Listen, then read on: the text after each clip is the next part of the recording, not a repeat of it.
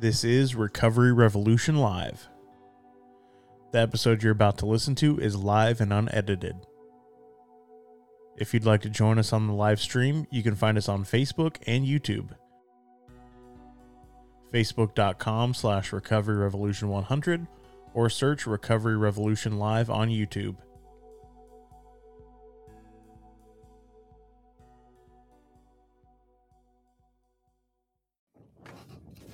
What is going on, everybody? I was trying to reply to JR's message, but I guess I'll just say it. You cue it up and I'll play it, man. You let me know when you want it. We got Minnesota Hope Dealer founder in the house tonight. Stand up for recovery. Woo. AG, what you got? I gotta turn my mute off. Sorry. Hey, I want to give a big shout out to Billy Christian and the folks at Thrive in Strong Island, New York. They're watching us tonight. Thanks for having me on last night. What's up, guys? Welcome. I love New York, especially the Buffalo Bills. Just saying. I used to have a t-shirt that said that. Not the Buffalo Bills part, though. Oh. Then it wasn't a quality t-shirt. Somebody's echoing a little bit. No, it's every time. It's every time, yeah. Jason likes to watch himself on his phone. No. It's not it. We got Kirsten from New York joining us. Welcome, welcome. We got a couple Minnesota boys in the house. We got Mr. Jason. What's up? Tonight's guest, JP. Got some Minnesota Hope Dealers in the house. Hope Dealers. Hope Dealers. I never know which way to point. It always throws me off because it's backwards. Bro, it is weird. It's hard. It's difficult. Cool. We get a lot of people from Minnesota on this show. I wonder why. No, even before Jason was co-host. We Minnesota, Minnesota source. They might have a lot of awesome people. Minnesota got a lot of awesome people in it. That's for sure. Representing Minnesota. Oh, look at that Tony Bartlett from Kentucky. My recovery cartel brother. Yeah, what's up, Tony? Hope not dope. That's right. Hugs, not drugs. Not drugs. Damn right. Awesome. Well, JR, you want to kick us off with the 2022 Recovery Challenge? Okay, let's roll the video. Welcome to the 2022 Recovery Challenge. Join us, spread hope across social media. Show the world that we do recovery. It's simple, it's easy. Just grab a poster board, cardboard, piece of paper. Right, I do recover with your city, state. Take a selfie of it and hashtag 2022 Recovery Challenge. Beautiful. Well done, JR. That's my. What do they do with it once they've taken that picture? I mean, just we'll find it. That's what the hashtag's for. Makes it a little easy. Okay. Brett, figure it out, bud. Okay. And I do got mine. We're very organized. Nice. I still got a day and a half left. I'm gonna get mine in. Don't worry. I'm working on it tomorrow. Minnesota represent. Yeah. You a rock star. I guess so. I still haven't done my challenge though, and I do things on my own time, so it'll probably be October 1st. I'll be a little late. Yeah, your annual performance review is coming up too. Just so you know. AG is a freaking rock star. Just went through a hurricane and still on the line. Still on. Man, look at you. This is the first time I've had internet for longer than 20 minutes all day. Well, if we lose you, we know why. Yep.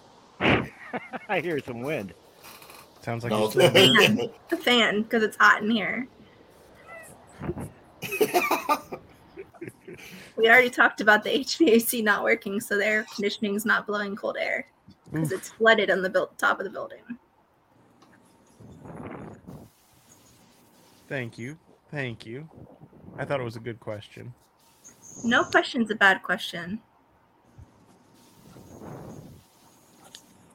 Nobody agrees with that? I agree with that. Thank you, Yeah, I Ashley. agree. I didn't know my opinion was wanted. Thank you, Ashley. I would say Always probably to upload it to the Recovery Revolution Facebook page would be the easiest way to find it. But like JR said, I guess he's searching the 2022 Recovery Challenge hashtag as well.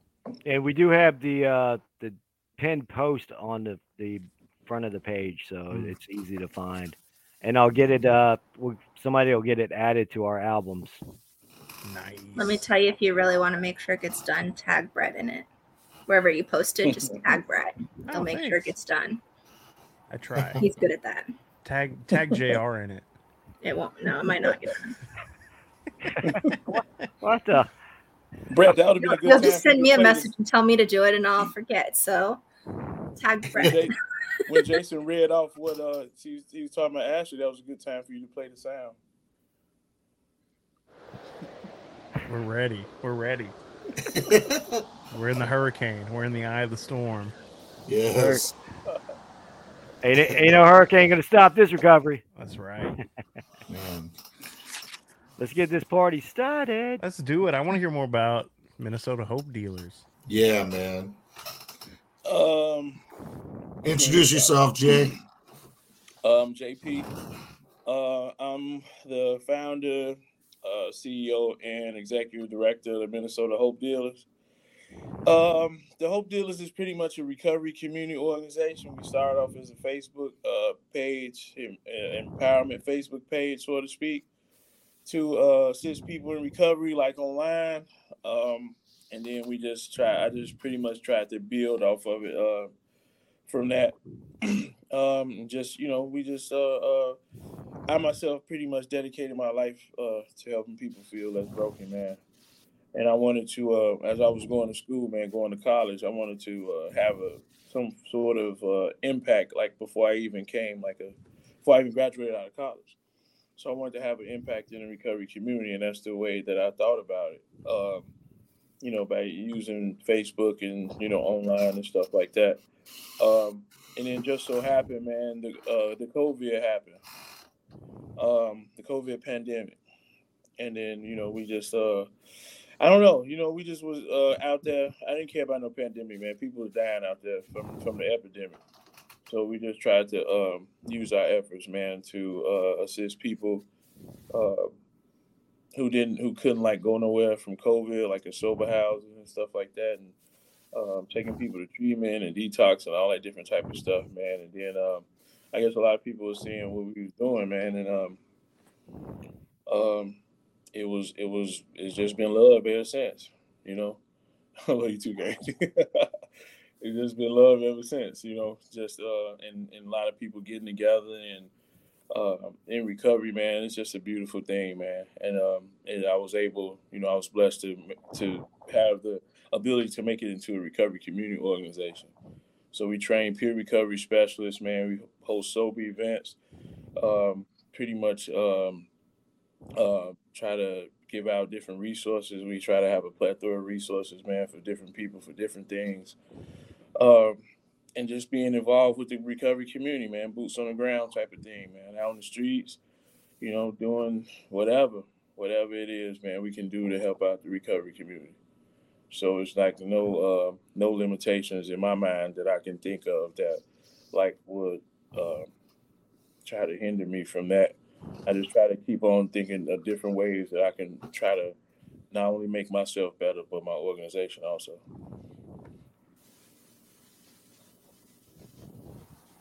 That's awesome. What do you think that people are struggling with the most that you've seen being on the ground? Now or COVID? Both. We got time. Both. COVID, it was just because the only thing was open when COVID happened was Walmart and liquor stores. So everything, all the meetings was closed. All the churches was closed. Everything that has something to do with positivity or somebody getting themselves better or making themselves better was closed. So it's Walmart or liquor store or the dope man, which is like rain, sleet, or snow type of thing. that was that issue.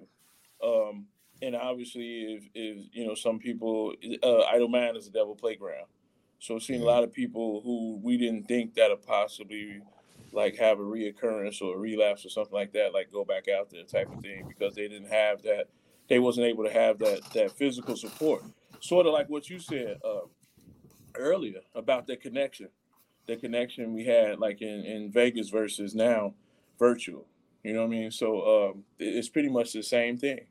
Like that's why I kind of agreed on that, and that's what it was. So we was out there and just, and a lot of people was receptive to us because like we was the only one out there, pretty much, during that time, and we after a little while, a lot of us started meeting. We was like, man, forget it. I'm not gonna sit in the house and wait to die. When people died out here, y'all can die. You know what I mean? Yeah. You know what I'm saying? So we just like had to get together and started bonfires in people's backyards for meetings for people who were struggling and different stuff like that. Like that's what we needed. And we pretty much didn't, we've been through worse. Actually, we're going through worse now, but we've been through worse stuff than COVID to me. Mm-hmm. People are dying because they from drug overdose and stuff like that. And like nobody's mentioning that, but everybody's scared of COVID. So that was my thing with that. Now it's pretty much like people are struggling with the human connection part. I think it's turning back around. People are still afraid, I think, in my mind, to like still come out and do stuff. It's getting better. But I think it still has a little more turning around to do for like the recovery community. Some people still got their COVID scare, monkeypox and stuff. But I think that fentanyl stuff is that new school fentanyl / Percocet stuff is really bad out here now. Yeah. And it's like synthetic opioids and stuff, and it's like really crazy. It's killing people like at a faster, higher rate than like regular heroin was doing. Mm-hmm. Yes, sir. It's funny because you were so right. Like when some people relapsed, that it just shocked me when COVID first started, and then it was like rogue meetings everywhere. Man, we were having meetings in people's garages. Right? We were just like, whatever, dude. It was funny. And then I remember you post a picture and everybody had jumped down your throat because of it. Like, you're not social distancing. You're not 6 feet. Wow. What I mean? They're like, we're not 6 feet. It's like 80 of us. I was like, dude, my addiction didn't take a holiday. My addiction didn't social distance. Right. It was like 80 of us. And it's just people. And I posted a pic because I was so happy, for one, just to be around my family again, and for two, for us to get together and to hear people how they were struggling and stuff like that, man, because of this. Like, we made a conscious decision, like, to break what we was doing with this COVID stuff and agreed to like have like a bonfire backyard meeting. So they're like, wear your mask. I posted on Facebook, which I ain't do no more after that. It's like, wear your mask. It's like, where's your mask? I'm like, we outside. It doesn't matter. And then JP's got a box of Minnesota Hope dealer masks in his truck. He's like, I got 150 masks right here. I think a lot of people ignore the fact of how damaging psychological, like when you don't feel safe, when you just say, screw it, I'm less safe if I don't meet with my people. And that's huge psychologically. Yeah. It's a difference between isolation and solitude. What people was doing from COVID was isolation. That's why when they get in isolation, they start franticking and getting frustrated and stuff. That's why people taking toilet tissue when they really didn't need. Because people want to have something to grasp and hold on to, and that's something that people won't have or need when they're in isolation. They want something to grasp and hold on to. If it's not the recovery community, it's going to be the dope man that they probably got on speed dial. You know what I mean? Or the liquor store they can go down the street, or the group of people that they know down the street that's using and stuff like that. So we crave human connection as a human race, man. We crave to have companions, especially people, like-minded people who's trying to stay clean and better themselves, who like been through the trenches and been through hell and back. We build a bond in those rooms when people sharing their story and being vulnerable and stuff, and it's more like a spiritual connection, like almost like an emotional connection. And you turn into family, and you miss that family, and you know what I mean. It's just like you being away from your grandkids something for too long, or I don't know if grandkids, but like your cousin or something. I don't know, So that's how I look at it. Well, and I think that's where we miss a lot of it. A lot of times, so AA and NA and other 12-step programs aren't necessarily evidence-based, but connection is a need, and that is something that's been proven that we all need. So whatever your pathway is, you have to find that connection. You have to find your people. You have to find whether it's, even like if it's not the recovery community, whether it be a workout group that you go with to work out, whether it be whoever are your people, when you find those, that is proven to help recovery. Yeah, I myself believe in especially me and my organization, we believe in all pathways to recovery. There's many pathways to recovery, just like there's many pathways to addiction. So it's just the support network that we I don't want to say crave, but like we crave, just like a family. Just like having a family. If somebody has a broken family and they see somebody with a good family, they're going to envy that family, because there's going to be something that they wish that they actually had. And just like a wife, or just a family in general, like you're going to sit back and you see some people happy and laughing, and you by yourself, you're going to wish and want what they have, so to speak. Attraction rather than promotion. Yeah, you know what I mean? So it's just whatever support network that is, even if it's a group of people who's trying to stop overeating or stuff like that. You know what I mean? It's just whatever church. Church is another one for me. A group of people who's trying to better themselves. You know what I'm saying? Regardless of what that looks like. It's not just NA or AA. No. I also identify with NA myself, but it's a group of supportive people that just like Pam Lambert, Thrive, with the parents of people who are struggling with addiction. Like his parents getting together, and supporting each other because they're going through the same thing. And I think that's what it's about. That's pretty much like how addiction started in the first place. Because sometimes a lot of people wanted to fit in. A lot of people wanted to be part of the cool kids. They probably really didn't want to do the actual drug they were doing. They just wanted to be able to fit in, possibly because of some stuff that happened in their family, childhood neglect, all that different type of stuff, childhood trauma. Yeah, and I think it's like, this is something I've learned recently, is that there's a lot of co-occurring disorders that we don't always think about in some of the programs, like, say, like a person on the autism spectrum, they might not be able to connect the same way in person that somebody that isn't on the spectrum would, but they can still connect in other ways. They just have to find what works for them. They might have to do it virtually, or it might be in a smaller group setting, or maybe, like, I don't necessarily know what would work, but we're leaving people out because we're missing that everybody needs connection, but everybody connects differently. And just like recovery, people on different levels of their recovery, people on different levels of life, and we have to have that in the forefront of our minds when dealing with people. Also, just because somebody don't learn as fast as me, or if I don't learn as fast as somebody, or somebody is not on the level of recovery that I am, and different things like that, because people have a lot of I said this saying a few days ago about mental prisons. A lot of people are in, some people have 2 years in mental prison, some people have 10, some people 20, you got some lifers, in mental prison. But the mental prison is built by the bars of other people's expectations.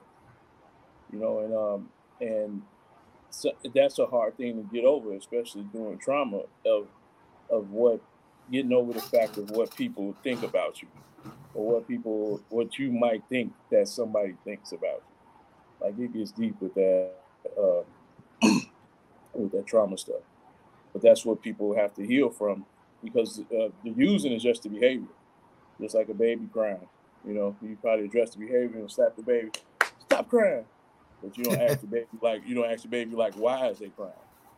You know, just like people who experience an addiction, you have to go and dig deep and ask them like why did you start?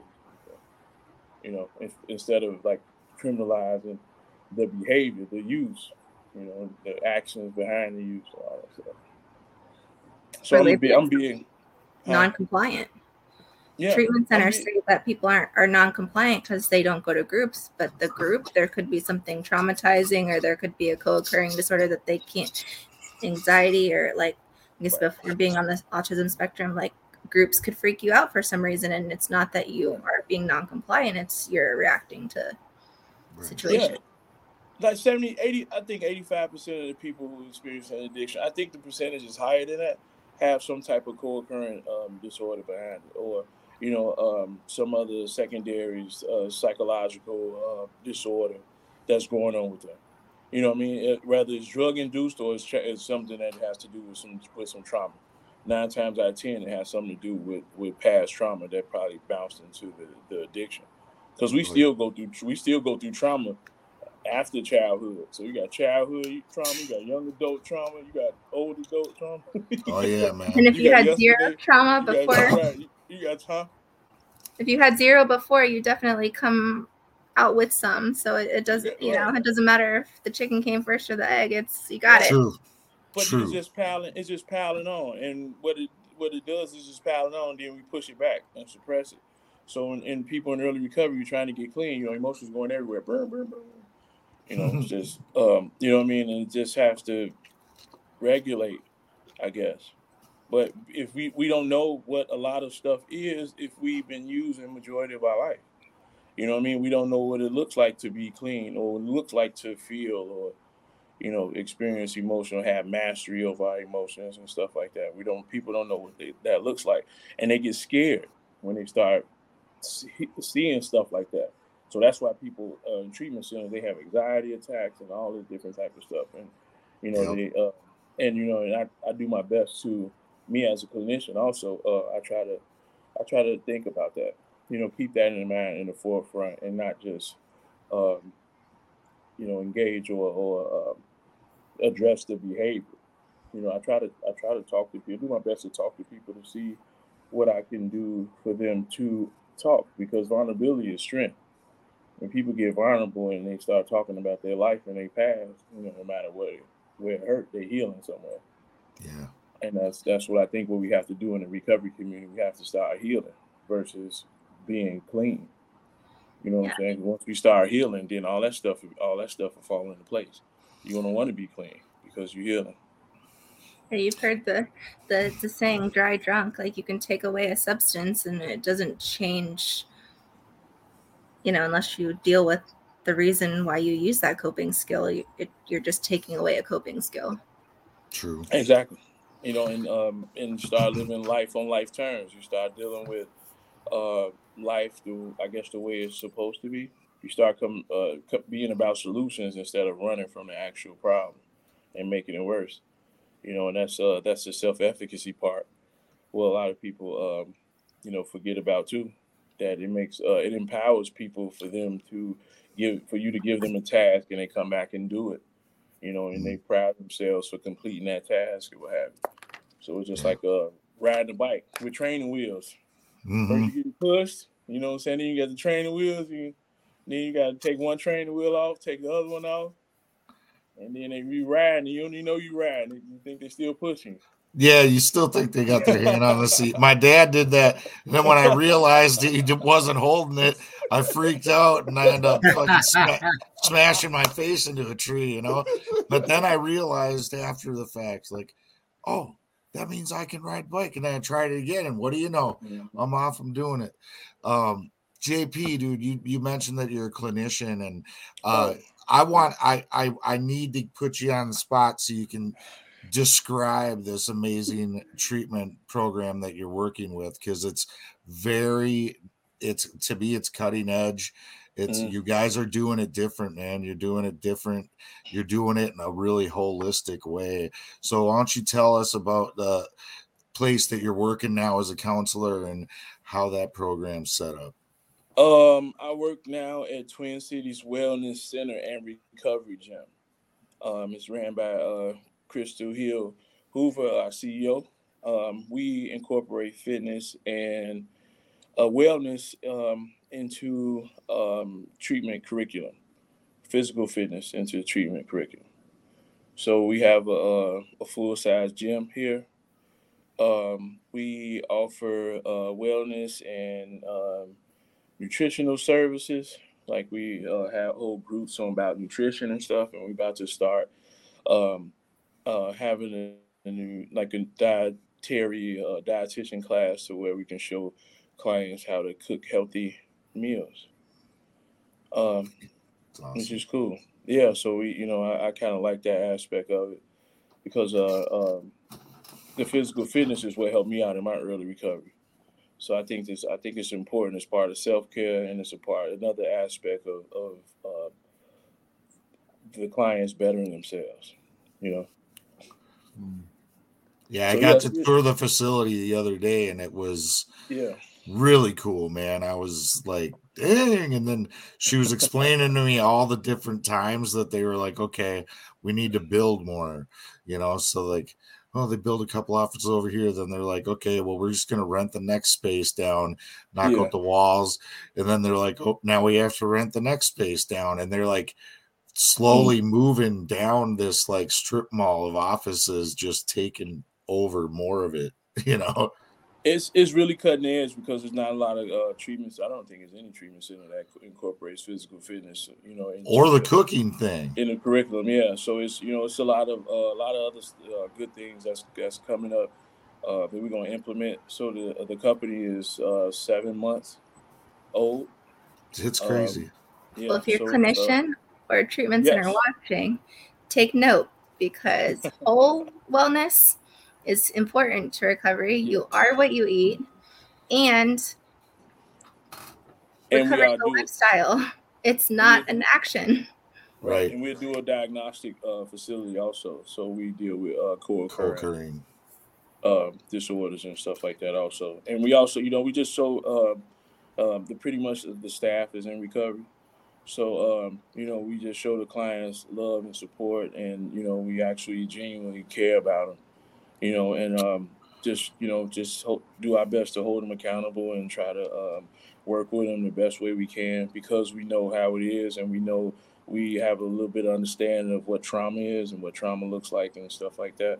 So we do our best to work with clients, and they really, I think they really enjoy it. They really enjoy us here, and and I love the staff that I work with. It's just like a family here. And it's just like, it's amazing.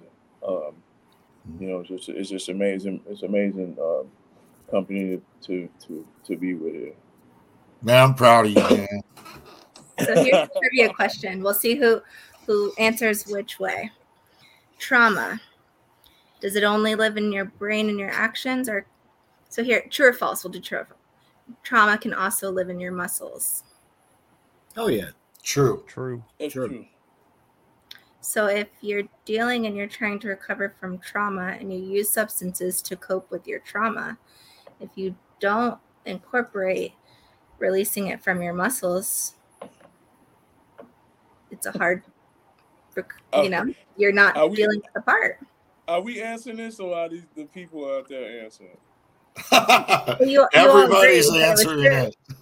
Okay. It is true. It stays in your muscles. So that's why there's a lot of trauma yoga and stuff like that. So working out and stuff, that is a great way. And I wish it wasn't cutting edge, or everyone was doing it too. So maybe I'll take some notes. Dude, that's what's so cool. It's like, it's a simple idea, It's holistic recovery. And yet this could be like a pioneering thing. Like she could, who knows how far the reach could get, or how many different people follow suit and do it. And, everybody will go, those guys, they did it first. And you didn't really do it first. You were just the first ones to like slap a LLC behind it. You know what I mean? What piece the concept together, to piece that concept together, because it's just like it's all about like bettering yourself. It seemed like when I worked out really hard, I like to eat. I don't want to call it eating disorder, but I like to eat, especially since I stopped smoking cigarettes, right? So I like to eat. So, but if I'm working out and I'm working out and I'm really working out, and if I have a donut versus a protein shake next to me, and my body's feeling good and my mind is in a good state of mind, I'm gonna pick the protein shake up before I pick the donut up. You understand the concept where I'm getting at with that? Because and you're gonna do it subconsciously. It's not something you're gonna actually think about. You're gonna want the donut. You're gonna want the shake because you're feeling good about yourself. You feel accomplished. You probably feel a change inside. Versus if I didn't ever work out and I'd be eating donuts and I see a donut and protein shake, let me get that donut. So that's the wellness aspect in your mind. And you know how it makes you feel, I think, is another thing. I might like that's the same way with being diabetic is like sugar now, because I'm aware of how bad it makes me feel. I still love the taste of it. I would still, looking at it, I have to think about it for 30 minutes before I decide not to eat the chocolate cake. So I'm not saying it's naturally doesn't come, but like you realize, hey, it's not worth it. But it's like it's natural. The connection I'm trying to make with that is that it's the same thing with drugs and alcohol. If you feeling okay and you working out and your body's feeling good, you feel your body change, you start seeing results and different stuff like that, and your mind is getting clear. You don't have that much stress on you. You're not gonna want no drugs. You're gonna want a primary care doctor. You know what I mean? You're not gonna I'm not wanting no drugs. I'm finna go do something else to better myself. And that's pretty much like the concept. And behaviors make sense. I mean, that's a key thing. So like if you know that, so you took drugs because it made you feel good or whatever the reason, or it didn't make you feel something. But if you go and I'll just use an example, like are on the treadmill for 30 minutes and you feel good and it makes you look good, like what are you going to do? You're going to do the thing that has the most benefits for you, not the one that has negative and positive. So that's exactly. Yeah. So it's cool. So, and I get a chance to work out too. At work. Well, I don't do this, but I get a chance to. Does anybody want to address this question from Sarah? Is that why we have cravings in recovery, or is that a mental thing? I think you have to clarify too. Are you talking about in early recovery, or are you talking about cravings are physical dependent because you're dependent on something. It's not necessarily, it's kind of different, but are you talking about? She said yes. Early. So we'll let JP, because he's the clinician, answer. I think it's mental. I think it's mental because just like if you want some cigarettes and you don't have any and you're craving them, I think it's more mental than actual physical. It's just I think it's more of habit. I think cravings comes more out of a habit than like the actual addiction part. Addiction in the mind starts way before we actually start using drugs. You know what I'm saying? It comes from like the reward and punishment model that we learned from our family, parents, mom and dad. And the reason why I say that is because when we understand the concept of reward and punishment, we don't want to get punished, but we do want the reward. So when you want the reward, your reward, all that stuff in there with the reward receptors and all that stuff, have you acting outside of yourself in order for a response for that reward thing. So you're not really being yourself. And that's like where addiction starts at. some so to speak, if I'm saying that right. You know, And just it's important too to note that it depends on the substances that you're using too. I mean, alcohol withdrawal is a real thing, and it's definitely dangerous, and you need medical care for that. Opiate dependence is, like there are certain drugs that your body physically does at first need to come off of, that there's a physical dependence. So I think there's both, but there's other ones that are less physical dependence too. So it really, I think her question depends on what the drug is and what the situation too. Well, and then we're talking about the difference we're talking about is acute withdrawal symptoms, which is the physical, immediate response that, depending on the substance can take longer or shorter. But then you have post-acute withdrawal symptoms, which is the mental stuff. Like first time I quit smoking, I went the first 5 days sucked. I didn't get no sleep. It was like totally weirded my whole body out. And then one day I woke up and I realized that was gone, and I was like, thank God. And then like not even a week later I picked up again because the mind fuck got me.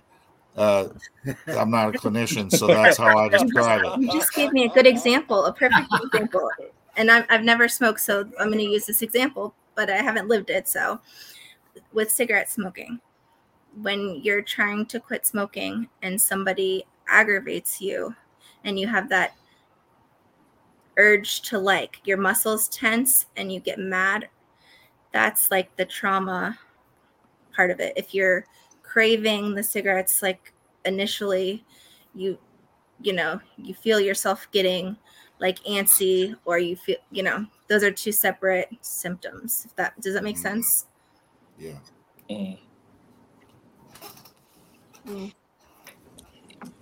That's a good question, though.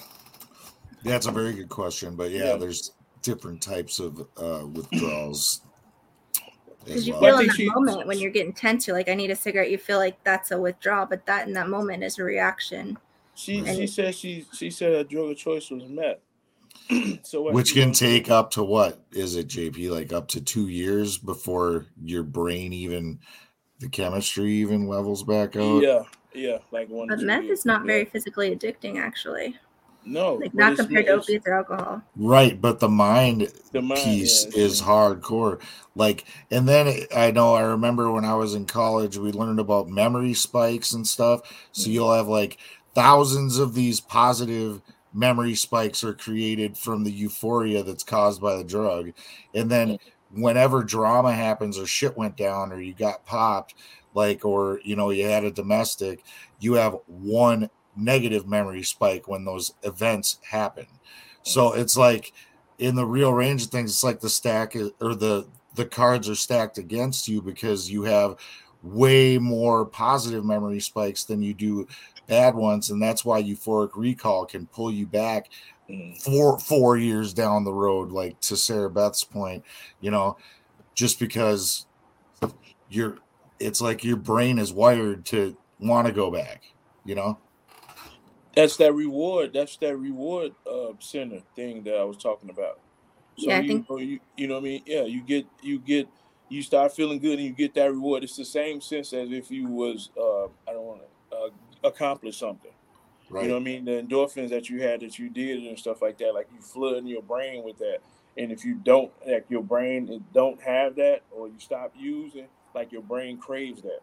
You know what I mean? Your brain craves that, like that reward sensation, like you said, that euphoric recall type of thing. You remember the flooding of dopamine that it gave when I was using, and like that's what your brain craves. Like it replaces the drug replaces the actual natural like receptors in your brain for you to crave that drug versus the actual natural stuff that's going on around. Right. Yeah. And then it takes with meth up to 2 years for your brain to be able to create those chemicals that it should naturally create normally again. It can take up to 2 years. It's all of them, opiates too. Yeah. Well, they're all different timelines though, and I think opiates is like a year to 18 months. Cocaine is like a year to 18 months, but like meth is like 2 years. I don't know why. growing neurotransmitters back. You know what I'm saying? Growing back and stuff. Because some of the neurotransmitters get messed up in there, but they grow back again in different ways and stuff. Right. Because it's that Swiss cheese shit, you know, when they show what meth does to the brain, it literally kills like all sorts of it. So but they used to think your brain didn't like, even though it doesn't like repair necessarily, it still does in ways, and they didn't realize that before. So it's cool to know that Yeah, they say grow back. You probably don't grow back like you used to, but it's like they rebuilt it different, like they parallel, it's re-engineered or some shit. Right. Rebuilt engine.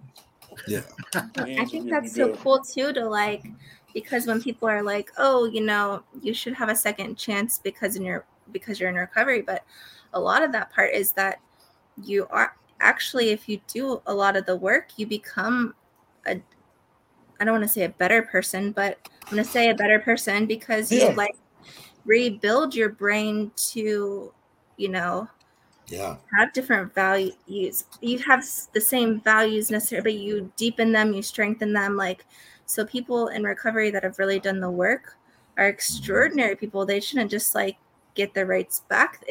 They're almost a different person, like a better version. I don't know.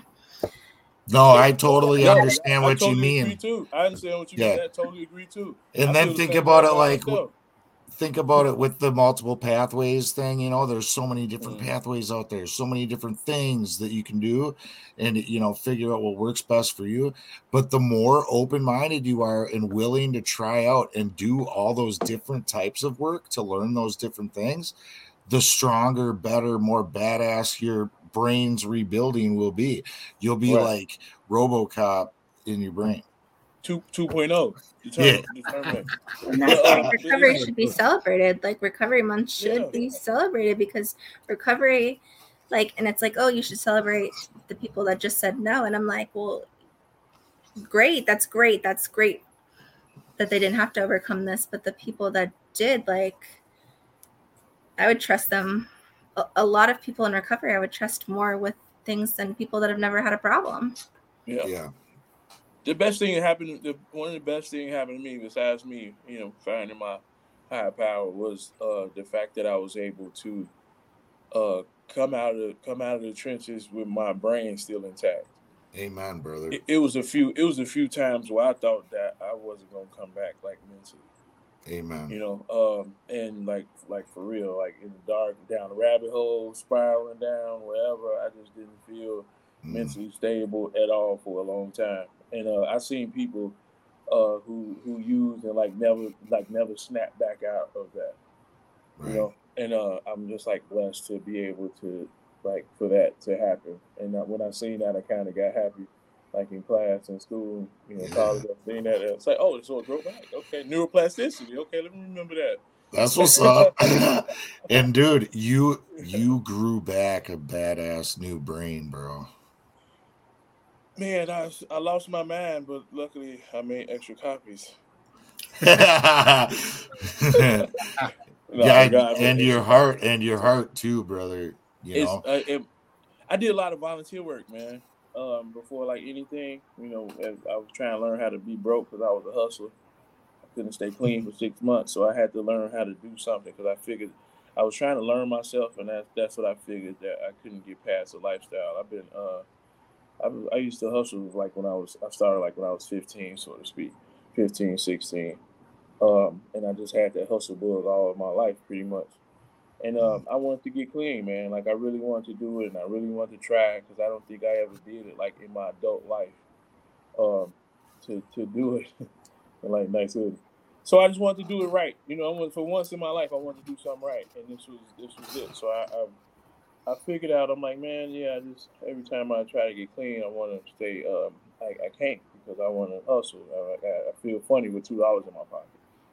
So I figured out that, okay, well, I'm going to do something for me. I'm going to learn how to be broke and to do stuff that don't cost no money. So I started doing volunteer work. Just where my heart and stuff started coming in at. So I'm doing volunteer work. I'm like at Salvation Army, Dorothy Day. I used to stay at Dorothy Day. I was homeless 4 years ago. And I was volunteering, and I had a spoonful of spaghetti in my hand, and this guy was like, "Hey, man, you could have been anywhere in the world, but you here with us, man, help serving us. Thank you so much." You know what I mean? And my man, I'm like, "Dang, I just got a spoon of spaghetti." You know what I mean? And my, my first thought, your first thought always wrong. So I'm thinking like, they only got a spoon of spaghetti, but then what I'm saying, it touched me some type of way, man. It touched me. Like I don't, what I'm saying, like I was starting to feel, but like I never like felt that like before. So I just signed up for like every week after that, with that. And then I just started like, you seen Tom Cruise on that bartender movie or whatever. Like that was Cocktail. He like my heart jumped when he told me that, and then the other people following him, behind him. Yeah, man, thank you so much. You didn't have to do this, man. We know you volunteering. We know you're not getting paid, but you here doing this for us, man. Thank you. There's not a lot of people that come here and do this. So, my heart jumped, man, and I felt good. I felt good about myself. You know what I'm saying? Like I felt like it felt like I did something right in this world. You know what I'm saying? Like I don't know. There's a lot of emotions going on in me that time. But I signed up for every week, and I was just like Tom Cruise with the spoon of spaghetti. Hey, how you doing? Spinning around. Hey, man. Hey, it did something to me. It made me happy. Like it filled the void that I was looking for in my life. You know what I'm saying? And I was happy to see him and genuinely happy. And it helped me with me trying to become like a genuine person, an authentic person. So I just started signing up. I started signing up for volunteer stuff, man. And got the opportunity. Somebody was like, "Hey, man, I got this job for you," as I'm volunteering, and it just so happened to be for the Attorney General campaign, and that's when I started working, which was pretty dope. Yeah, that was, what I'm saying. It was just from volunteering. I did the Let's Kick Hunger Dive, the WCCO radio station. Yeah. Downtown the mall, collecting donations. I did a lot of stuff, man. Shelters, Dorothy Day, St. Stephen's. Just after that time, that's when I just went all in. I just went on. You were just Tom Cruise everywhere. I was just signing my name. Hey, how you doing? Whatever you want me to do. You know what I'm saying? It's just like it was like amazing, man. Yeah, I never thought I get fulfilled. I was doing something that I wasn't getting paid for to do. You know what I'm saying? And then I learned later in church, man, it's like unconditional love, man, doing something without expecting nothing back in return. And I think that's why I felt it filled the void that I was looking for. And I think I pretty much had found my purpose at that time. I just probably didn't know it, that I wanted to help people, man. That I wanted to be different. I wanted to be like a beacon of hope, beacon of light, you know what I'm saying, to people, an example, that people can change. Absolutely, man. That's beautiful, man. Thanks, man. It's yeah, man. I think about that to this day. It kind of choked me up a little bit because that guy was probably going through the worst time of his life, and he still was able to muster up some love to tell me thank you. Yeah. And it's just like it's like deep and complicated. I mean, complex for me with that. But I just, for somebody to be in the lowest time of their life, thanking somebody like for being there with them, that meant something to me, man. Yeah, that's one of those God moments, I believe. Mm-hmm. Yeah, those are the time that's what it led me up to now. I'm part of the ministry of my church, man, at CCM Life Center.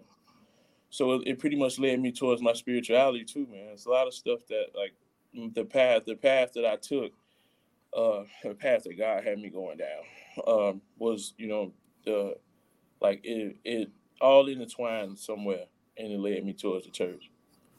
Yes. And it's just like my life is it's just amazing, man. My life, I would never imagine my life like being this way, coming from where I'm coming from in the time frame that I did. Like I said, 4 months ago, I was addicted. 4 years ago, I'm sorry, I was addicted and homeless. 2018. And yeah, man. So it's just change is possible, man.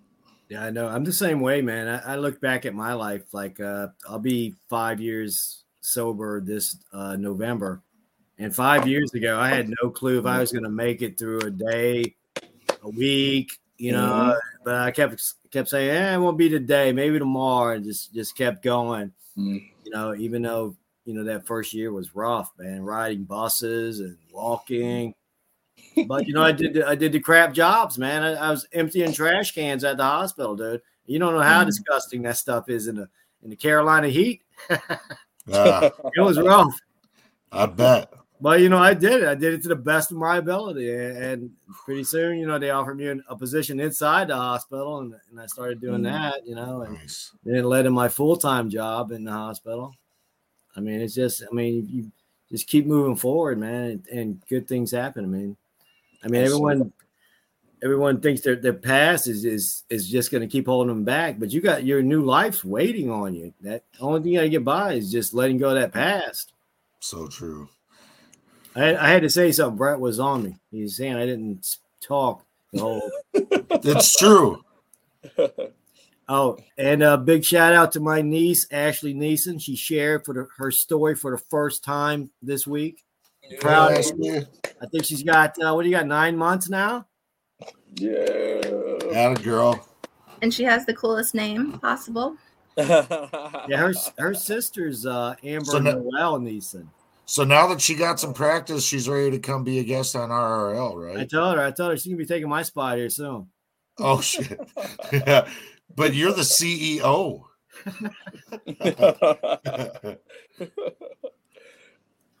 I heard something great. I did hear something great today in one of the Mobilize workshops. I was in the Rise Together with the Phoenix. They said when we can quit labeling people and start looking at everyone as people, then the world will change. I mean, it's so true. I'm like, they were dead right on that one. Because we're all the same, man. We all Flesh the and same. blood.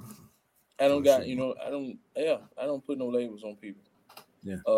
Because I shake their hand just like if it was a guy on the street sitting on the curb or a CEO or whatever, a person is a person. That's the beauty of humanity, what people don't think about, man. It's the individuality of everybody. You know what I mean? That's where the beauty lies in, man. The differences that we have, our thought patterns, you know what I'm saying? The way we think about, the way we think about the world, or our own thoughts. It's a beauty of that to me with people, and people have gave us the wrong definition, I think, of like what beauty is. Beauty is the differences that I see in people, and I appreciate and I respect the beauty of people and different other cultures. Yeah, and other people cultures and other people different ways of doing things. You know what I'm saying? I appreciate that. I really do. Let me ask this question to all of you guys. Back in the height of your addictions, did you look at the world as a evil place? Oh yeah, without a doubt, I thought it was a dark, horrible place, and I hated myself and I hated everybody else. And even if something was good, then I distrusted it. Yeah, distrusted it. Right, everything was a hustle. Right, but when I really started to change in here, my spirit changed. All that, recovery turned everything upside down on its head for me. Like, I see the beauty in the world. I see the world through a different lens. I realize that there's a lot of good in the world, a lot of good people. It's just cool. Everything's the polar opposite for me. That's my answer. Me too, Billy. Me too. My world looked like a Batman movie. It was Gotham City every day, man. Yeah, it was raining, it was dark. Crows. I want to say something about the last thing you said before. I don't mean to change the subject, but when you talked about seeing people as people, I think it's so important too, because if we start treating people like we don't know who they are and you don't have the judgment that you come into a situation with a label, so you actually start to listen to them, you actually listen to what they need, so that they can tell you, even if they're not at a place that they can tell you yet, you're listening and you're asking like the motivational interviewing type questions instead of just yes, no, because you already know what their answer is going to be because you're already having that judgment and that bias. I think that naturally when we take labels away, we would take the judgment away and we would be able to treat people better, not only just like in a kindness way, but also like clinically, because we would actually listen to what they're saying instead of assuming. Yeah, giving them quality care. And that's what I'm working on now, like the 4 agreements. The 4 agreements, I think one of them is don't assume. Because we can't assume what somebody's going through or what somebody's thinking. Right. We can probably think that we know, but is that fair to that individual, that person? We can think that they're lying, but are they? Is it a possibility that they could be telling the truth? If it's a possibility that they could be telling the truth, then we probably need to be listening to people, because everybody processes pain and trauma and grief differently. You know what I mean? So we have to take people's, we can go through diagnosis all the time, but to hear a person how they express it out their mouth is probably the best diagnosis ever. You know what I mean? We can try to treat or handle or even just care, man. Care for somebody and just support them in what they're going through. And I'm glad that, I don't have look at people with that lens or, with things like that and stuff like that, because I want to be more effective counselor. I want to be more effective clinician. And I think to be a more effective clinician, we have to look at people just like Ashley said, without that assumption or judgment of people. Right. So you're not Batman anymore. We treat. I'm not. I wasn't ever Batman. I was a Joker. Oh, in Gotham. Just a Batman movie. I was just. Then Ashley, when you said "me too" to Billy, was that you were saying that your answer would have been that there was no world? It was all just you. It was just you. I just didn't care. I don't think and when I did start to care, I just numbed. So I don't know that during active addiction, it was all about not going through withdrawals, and there was just no hope. I think that's what recovery changed for me, is there was hope, and right. And I think that's also like when JP was talking too about, how as a clinician he wants to listen, but I think we also cheat ourselves when we don't listen or we don't think, because somebody could be so amazing, and if we don't listen to them and really get to know them, we cheat ourselves from learning. And I just think people are so cool. Like everyone is like, you can learn something from anyone. It doesn't matter what their educational level is or what their situation is. Like everyone can teach you something. And if you don't let yourself, be open to learning, you're cheating yourself. Dude, I used to have a sponsor. It's not my current sponsor, but he told me a long time ago, because there was a couple guys that would come into this Alano I was going to, and every time I'd see him walk through the door, you'd see big eye roll, and I'd be like, oh my God, this guy, and then every time they'd open their mouth, I'd be like, oh God. And then this dude straight up just puts me on the spot. He's like, from now on, when we get to the meeting, just put your fucking head down and don't say nothing. And don't look, right? And just keep your head in your arms and sit there and listen like a good boy. And I was like, oh, okay. But his point was exactly what you're talking about, Ashley, that then I would get the message, because that person could be carrying the message that I need that day, and I'm going to miss it because I'm sitting here in judgment of them right off the bat before they even say anything, right? So my ears are automatically off. And you know why I stopped judging people too? Because I used to always be wrong. Hell yeah. Yeah. Those are my favorite people, though, the ones that prove me wrong. Yeah. That I think something in my head or there's a situation I think I know and they prove me wrong. Those are my favorite people. I was like, I can't believe I was like, they turned out to be so cool. I had them all messed up. You know what I'm saying? Like, you know what? I just need to stop judging. You know what I'm saying? Like, I just need to stop getting this out of my, like, going into the rooms taught me, like, stuff that wasn't even about in the rooms. You know what I'm saying? It's like how Jason said, like, you know what I mean? Like, hey, you just put your head down or whatever. But I could look up, like, oh, yeah, look, he going to get up and, you know, and say something. And this dude say something profound. I was like, oh, well, I guess I was wrong. Yeah. I didn't know he even had it in him. You know what I'm saying? To just say something profound. I just learned something. I took out my notebook listening to dude. And I was just like, you know what? I'm just wrong. You know what? Let me just come here and just not judge people and not, you know what I'm saying? Like, I learned the lesson. I learned the valuable lesson in that, in going into those rooms and stuff like that. But that was just like a remnant of the old me.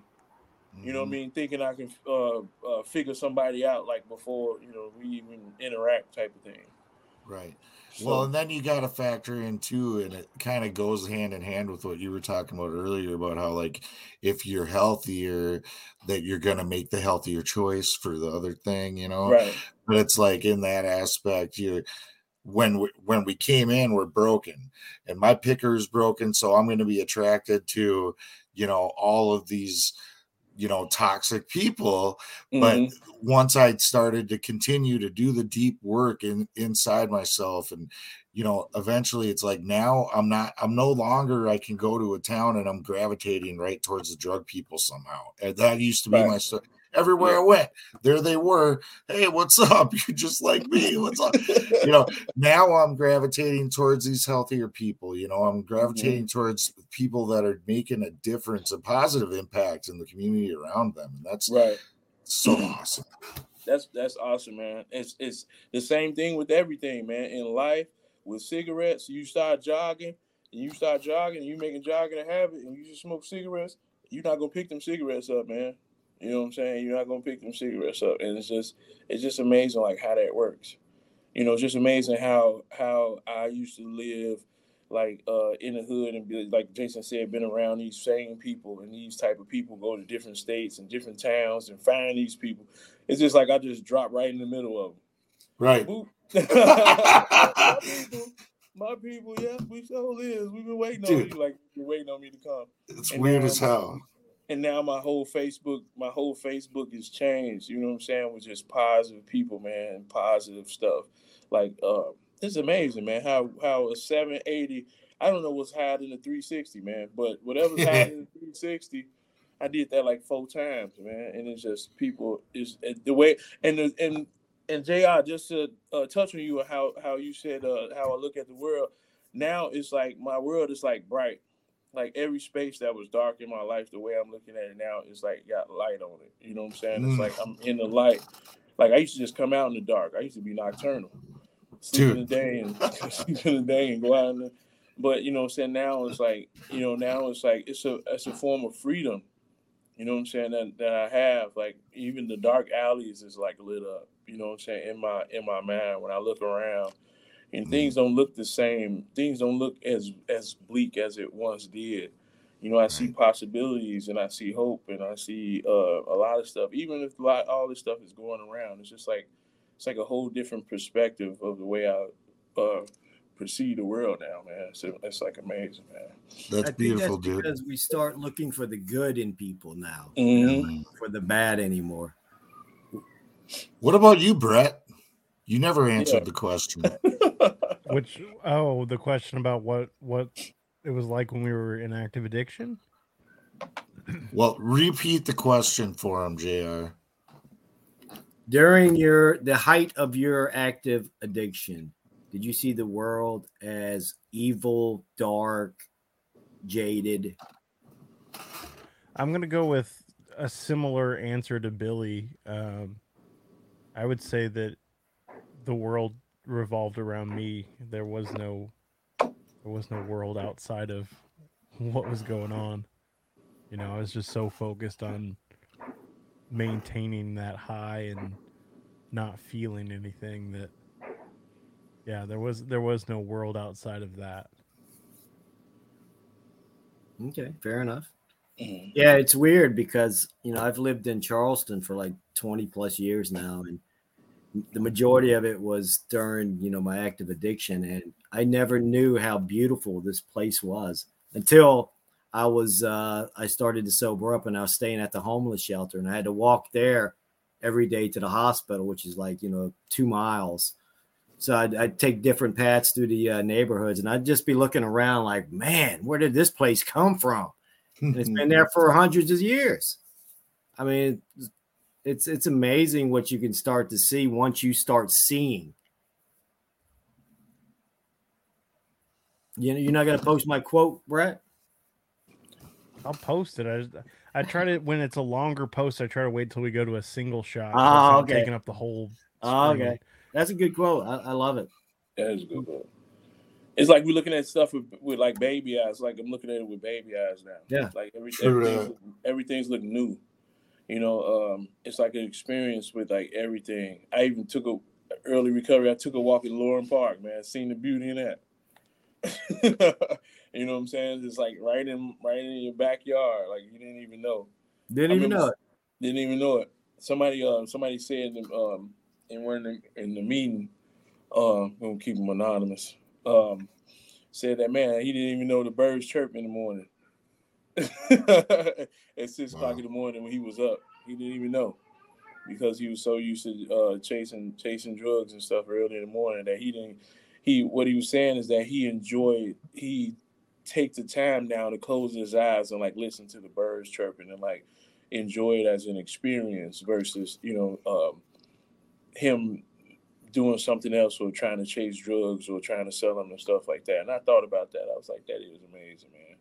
That you can just take time and just enjoy nature, man, and just enjoy the experience of hearing birds chirping and things like that, stuff that you haven't experienced like in your addiction or while you was experiencing addiction, right? Absolutely.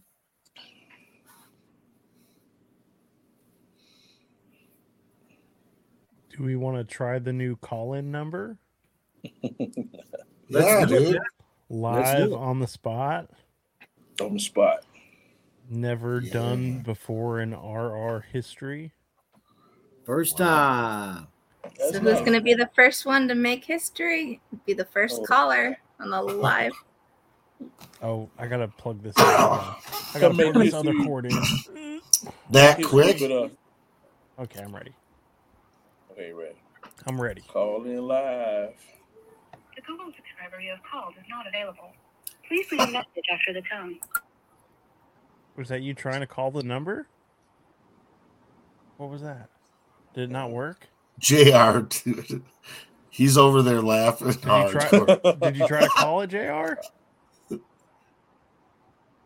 We should have probably prank dialing the number. He's totally pranking us.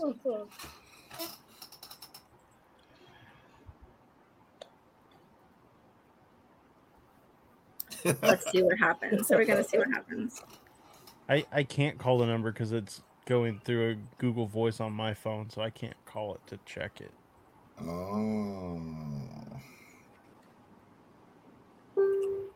Oh, somebody else said not available. Well, that was an epic fail. I'll fix that for next week. Doesn't StreamYard offer that option for streams?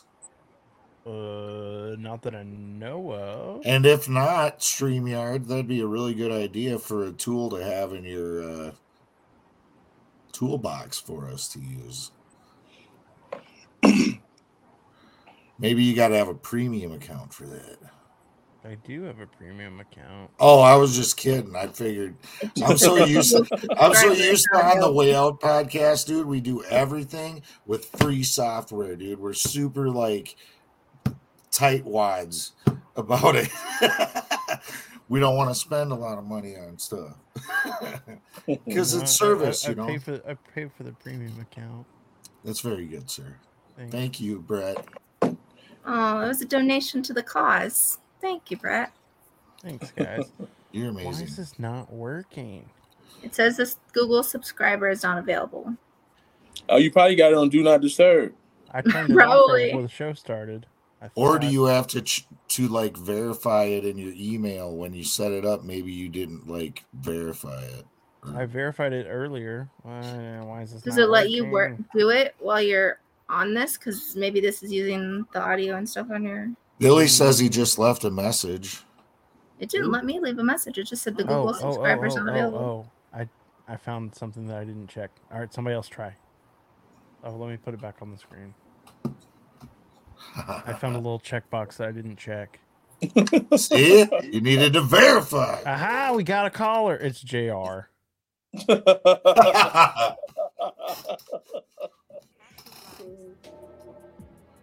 Oh, and we got Ashley Grimes.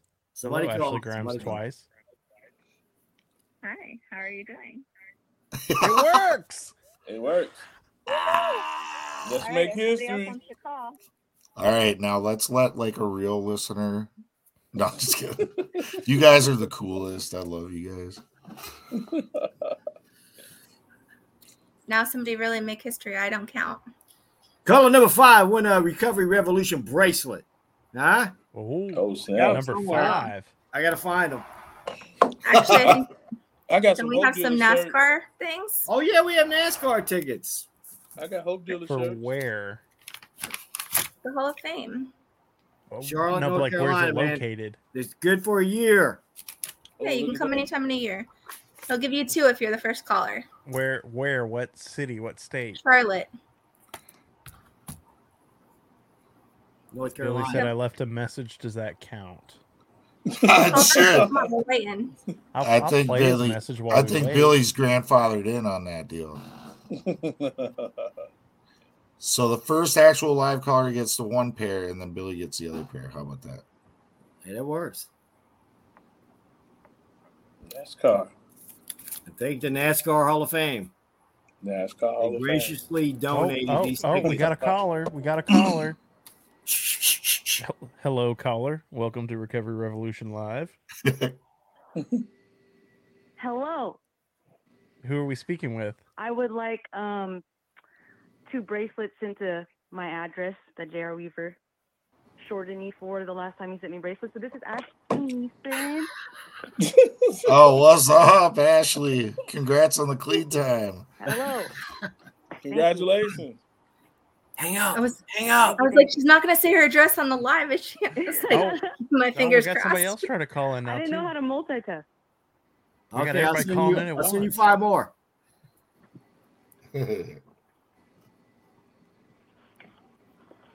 Are we the first recovery podcast to have a live call-in number? No, I'm sure not. Shh, you're not. don't shoot down my. Oh, she's gone. Somebody else tried to call in. Ashley hung up that quick. She She didn't hung up want real to. quick. She didn't really want to talk to us. She just wanted to be the first. She's like, I win NASCAR. Oh, yeah. She wants the tickets. Well, at least She wanted like 20 bracelets. I'm like, I'll give you 10. Things cost me $1 each. right. Well, now you owe her 2 NASCAR Hall of Fame tickets too. Oh yeah. Good job, by the way, Ashley. Thanks for being the first. Ashley, if said you you come to can't watch Daytona, and I'll take listen. you to the NASCAR here. They have a museum or like a tour thing. The 500. Oh yeah, you guys got the Daytona 500. Hell yeah. Maybe you could show up with those tickets that JR's got and be like, what? It says NASCAR on it. Kayla tried to call. That Kayla, was call probably back. That's probably who called while we were on the line with Ashley. JR, she said she'd pay for them. Don't be cheap. That Come on, JR.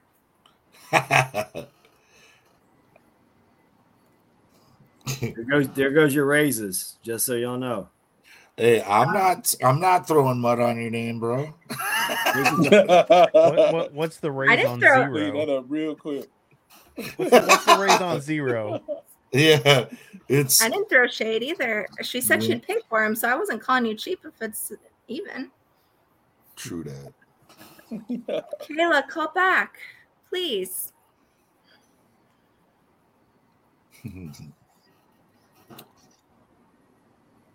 Oh, she was handing them out after she gave her speech. Look at that, JR. She was advertising the Facebook page for you, and you want to charge her for those bracelets? It's I did on not purpose. charge her. I Oh. just shorted her. That's it. No problem, Ashley. I got your back. Got to stick together against we it. got another caller. Oh, let's go. Welcome to Recovery Revolution Live. Caller, who are we speaking with? Say that again. It's Billy. What's up, Billy? Hey, Billy. Billy What's Christian. going on? Drive. Hope Inc., brother. Hope Inc.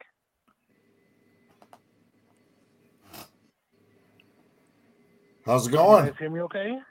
Yeah, So can is you it guys- Hope Yeah. Inc. INK or Hope Inc. INC? INC. Ah, we okay. give- So we give- incorporated, we give not hope- tattoos. We give hope on a weekly basis. Awesome. Okay. There you go. Is that something has something to do with the Absolutely. magazine? Is that has something to do Absolutely with? not. Okay. Nope. It's NA Fellowship. Oh, got it. Gotcha. No. Yep. I chair that meeting on Wednesday nights. JR was actually a guest speaker last night, so it was amazing. Okay. Great. I was gonna say, didn't I see a flyer for that yesterday? Yeah, I posted it in the absolutely. thread, and none of y'all showed up. Just Well, I'm not in New York, so How was it? You don't worded? have to. It's a Zoom platform, brother. It's a hybrid meeting. So Oh, we're in person and on Zoom. So He didn't tell us anybody that. could have showed up. my He didn't tell bad. us that. Uh-huh. He said, I'm going to this Uh-huh. meeting. And My then bad, dude. Honestly, I fell asleep at 6:00 last night. it was a great meeting. I mean, they had some great people there. I heard some great stories. I bet. Yeah, they had Listen, some but you know what? veterans You know there. the greatest thing about a Zoom platform, JR don't need to speak every week in order for you to show up and see what it's about. Amen, brother. Yeah. Amen, You know, brother. we're there every week, 7:15 to 8:30 p.m. Eastern Standard Time. And I have the flyer. So who you want to recruit for your next week, Billy? Whoever who wants to speak for me next week. Brett. he gets to pick. Don't all speak Pick at once. somebody. I don't know. You know what? I don't. It's whoever wants to do service. You know what I mean? It's the beauty of the program, giving back what's freely given to you. You know what I mean? Share some Whoever experience, wants to strength, and speak, hope. Get the blessings. You know what I mean? Give the experience, strength, and hope. You know what I mean? But you say in a meeting can be so profound, you might have to up the next and for an addict. That's right. You know, that's what it's all Absolutely. about. You know, I'm going almost 19 years strong here. You know what I mean? Oh, I'm talking Wow. about. Congratulations. Up. Thank you. February 19th will be 19 years for me. Nice. Wow. So, Congratulations. No fronts. thank you very much. You know, it's a No beautiful front. thing.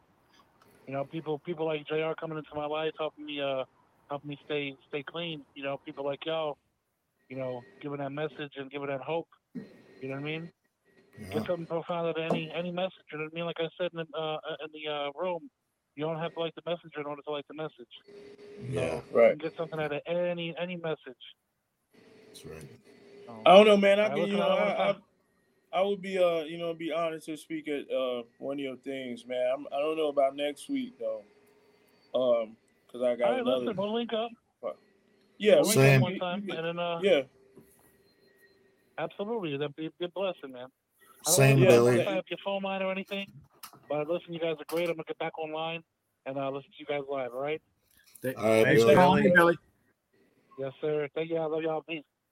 Peace, man.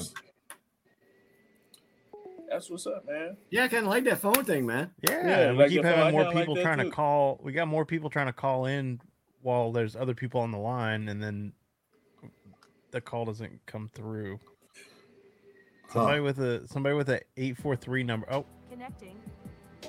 we got another caller. 843, that's South Carolina. Hello, caller. Welcome to Recovery Revolution Live. Hi, good afternoon. How are you guys doing? Wonderful. Fantastic. Doing Who are we great. Thank speaking you with? for asking. You're speaking to someone from Florida. I wanted to find out from you guys where you guys are located in Texas. I'm in Texas. Jason's in Florida. Minnesota. Ashley's in Florida. JR's in Charleston, South Carolina, soon to be Costa Rica. And JP is also in Minnesota. Minnesota. Yep. Oh, Did you say you're in Florida? yes, I'm in Florida. Where in Florida are you? I am in West Palm Beach. I work throughout the West Palm Beach area. Oh, okay. I have some people I respect and love down there. How are you guys holding up? I know you guys had some rough weather too.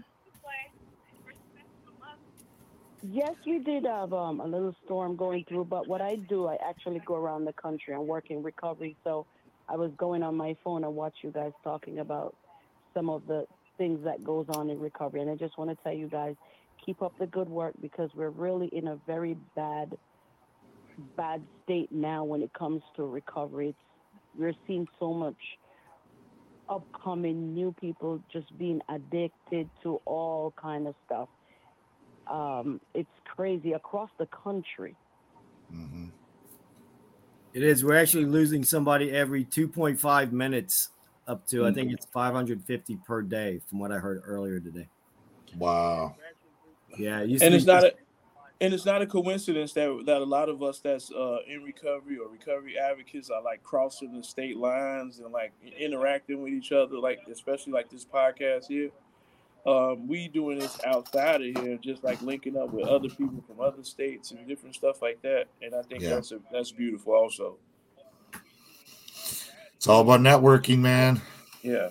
My question is to you guys, what can we do right now? Because I'm a mom and also someone that work in recovery.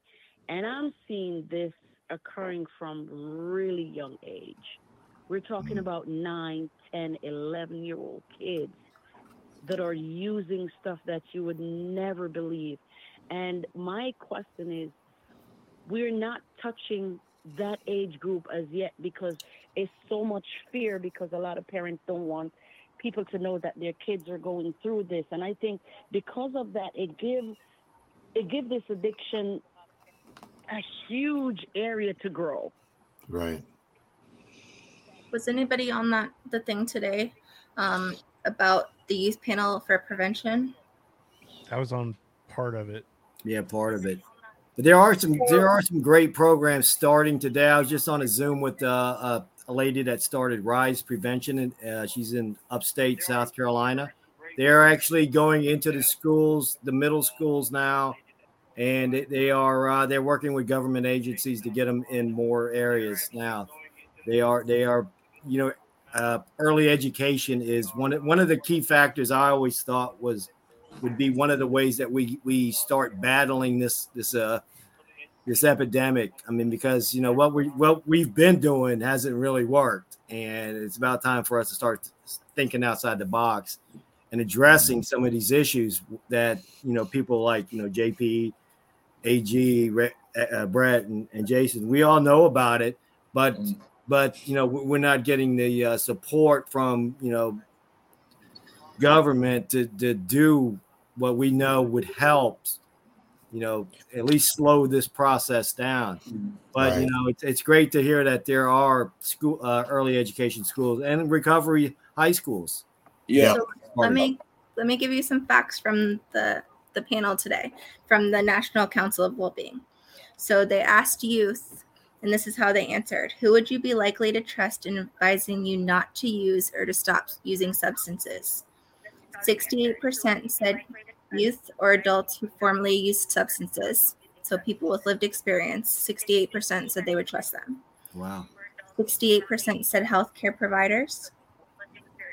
67% said friends or peers. And 63% said parents or guardians. So I think a big thing to talk about is people with lived experience going and talking about their experiences in schools, because obviously they're listening. So reasons why my youth my age would choose to abstain from substance use. 32% said it may be bad for their health. 32% said they weren't interested. 31% might mess up their goals or plans for the future. 31% want to make healthy choices. So programs like JP's program would also be a prevention program, because if you're healthy and you want to make healthy choices, or you have goals and plans, like doing something like those types of programs in the school are prevention. And it said reasons why youth my age choose to use: 42% to cope with depression, anxiety, or other mental health issues. So that's 42%. That was the top reason. So if we're not addressing youth mental health, Right. we're opening the door for 42%. 39% said friends or other people are doing it. 34% said to cope with problems with family, friends, or school. So if they're using it to cope, maybe there needs to be other coping mechanisms to deal with problems, or talking about it, conversations. And then 30% said they enjoy it or they think it's fun. So, out of the top 3 reasons, 2 of them, open, honest communications and talking about our lived experience, are solutions. Yeah. I think it's like. Let me just ask another question, because I know you guys have a lot of callers, and I can speak from both sides of the coin. In my program, we call it the receiver, which is the parents and all the family members that deal with people that are in addiction. That's another spectrum that is not even touched yet. But also when it comes to working with youth, I specifically finding out that we're not partnershiping correctly. As soon as someone try to partnership with another person that have a strong program or program that can coexist and work in school, then people go to the defensive side. And I think that's a lot of issue that we're seeing out there, because I travel around the country. Every state I've gone into, and I would say, okay, this is what we're looking at. This is what we're seeing. Not only around the country, I work out of the country. I do a lot of work in the Caribbean also, because we're now seeing the transition movement in addiction moving over in those areas. They wasn't drifters. They were like weed and a beer and stuff like that. Now we're seeing hardcore drugs getting over, and they don't have a clue what you're dealing with. So, and I would say, let's partnership and let's talk. Let's collectively talk to these people, that we don't have things that are coming to us and we're not sending things. And a lot of people backed off. Can I say something about this? I'm pretty much I'm known I guess for being a recovery advocate, but I also work within the youth ministry at my church. So I work with the teenagers and stuff, and that's another pretty much like a passion of mine, because I think the same way you think, man. I think it was Frederick Douglass. He said he had a quote. He said that it's easier to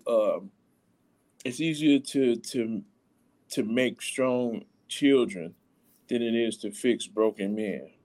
Yeah. I work with. I was a youth counselor before. I'm going to school right now for social work, so I'm gonna be doing my internship. I think in the school. Once I get to that point, but I work with the youth within the youth ministry, and that's exactly what we're trying to avoid. So me being aware of what's going on out here in the recovery community, I can take those back to the kids and just talk to them about not being involved in the streets. We have they can come to the church, and we have youth night, kids night. They got a party bus, they can get on in certain different times, just to show the kids that they can have fun without being a part of what's going on out in the street. Yeah. And we hold different. Love to keep in touch with you guys and collectively share across the country and out of the country stuff that I've seen. Let me tell you something. This is not something that is a joke for me. It is very serious, because I'm seeing it firsthand, where it's very bad right now, really bad in the sense where my daughter would call me and said, "Mommy, I have a friend that's just getting ready to die, and I got to go to." So I'm not talking from just standing online and seeing it. I'm in front of these kids' eyes. I'm right there holding them. I'm right there pushing back in people. It's very, very bad. And sometimes when I look and I watch and see people just sit online and they say the words that sound right and look beautiful. I don't want to hear the beautiful stuff. I want to take off. We need to take off our shoes, get down and dirty, because watching you guys and hearing you guys coming back from such a dark spot in your life and seeing you guys doing such a great thing. These are the story that need to be told. It's not the fancy story. I don't want to hear the fancy story. Right. 100%. I agree with you, man. That's exactly what we're trying to. That's what my organization tries to do, and I definitely want to get involved with the kids and stuff like that, because I see it too, and I see it firsthand too. I'm from the streets of Chicago, so I not only that I've seen the streets of Chicago, but also the streets of Minnesota. You know, and just I wanted my organization to have a section for helping kids on the street and stuff like that. Yeah, you know what I mean? Stop it at its root, man. Stop at its root. You got to go up there and catch them instead of seeing why they drowning and dying. You got to go up there and catch them before they get down there. You know? And that's why I work with the youth at the church, because those are inner city youth that we work with from the north side. And I want you guys to understand and remember something. You got to remember, just looking at all 5 of you guys came out of it, but now you're talking about having your kids, and there's some parents that don't have what you guys are giving, that are dealing with the same issues. Your kids are going into school with these kids. Yeah. So it's some really deep work need to be done, and I appreciate you guys, and I'm so glad to come on you guys' show, and I hope that I can keep in touch with you guys. You guys come on every Thursdays or? Every Thursday night at 7 p.m. Yep, Central Time. What's your name, by the way? The name is Maxine Hines. I run Maxine Hines, Life After Recovery Coaching Solution. Pleasure meeting you. Thank you. Pleasure meeting you, Maxine. If you can inbox me, JP, I'd definitely like to talk to you more about that. I'll send you. I'm older, so old people do not know how to use social media. You can send your email. You can send your email in the thing, and I grab it. Okay, so I'm going to send it to you guys. I appreciate you guys. Please keep up the good work. Please continue to do what you're doing, because we know that we can't reach everybody, but if we can reach 3, 4, 5, collectively we can make a difference. Each one reach one. Amen. Your kids and the rest of the kids that need help, and grown-ups too. Amen. I love your heart. I love your heart. Thank you so much. Thank you, guys. Thank you for all the work you're doing. I appreciate you guys. Mm-hmm. Bye-bye. There's something we don't talk about enough is how hard funding is for youth programs. Like, we talk about youth so much, but they have a hard time getting funding for these programs, like really hard. When I was a youth counselor at a group home, when I was in school, they shut down because they didn't have funding. Which was, just man. It was, kids in the foster care system. It was a Department of Corrections ran place, so they came out of jail to that place. And you would think the well of money would be bottomless, wouldn't you think that? I mean, this is a real need, and it's a good program. Mm-hmm. So why are we shutting it down? Like, come on, man. There's not enough. I mean, treatment beds. There's not enough, like, for any of it. I mean, it's in Florida, especially. Like, it's really hard. It's not a lot of after school programs or anything. You know what I'm saying? Like how, back when I was growing up, it was a few after school programs. Those got shut down too, by the way. Mm-hmm. It's just odd that, it's just ironic to think of it like that. But there's no place for kids to go but the streets. You know what I mean? Kids have to have like some place to go, like someplace safe, I think. I don't know. That's just what I think. I agree. And they have, programs and different things to teach them some stuff. And, I don't know. The kids just got the streets after school. Then what is it after that?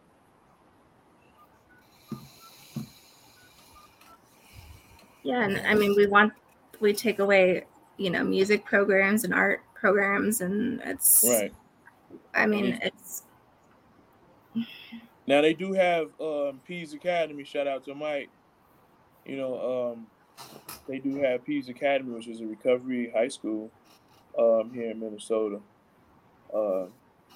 Mike is pretty much a good friend of mine, man. He runs the academy.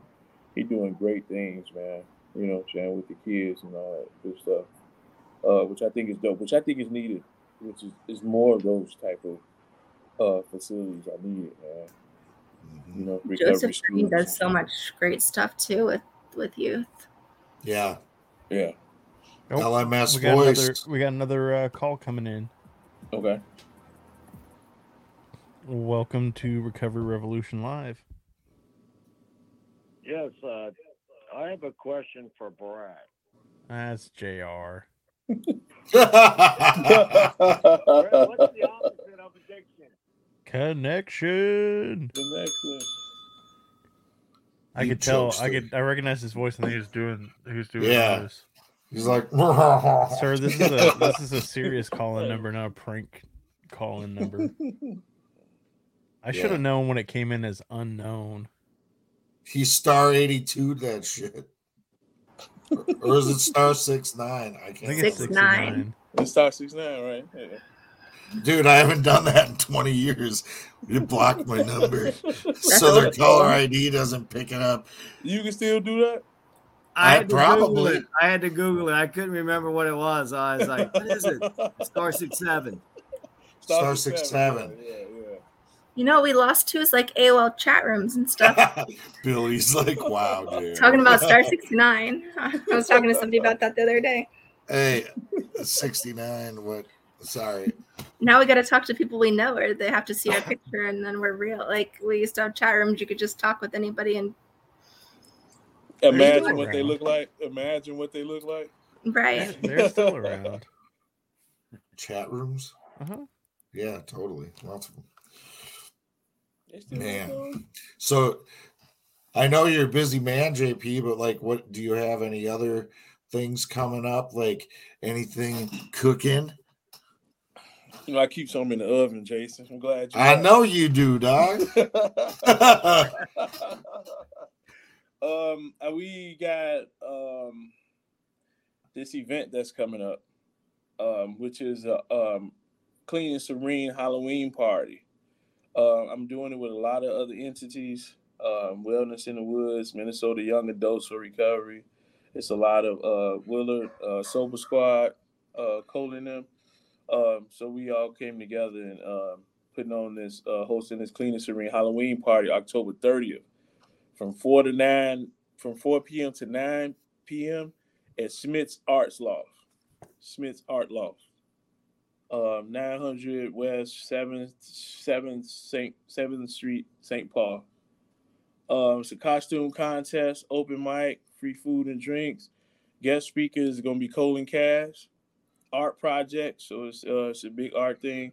I just sent you the flyer, Brett, if you can get that up on there. So it's going to be This is what I was talking about earlier. I was like, I'm scared to go. It's too scary. The flyer is too scary, dude. I got that coming up. I got something else in the works.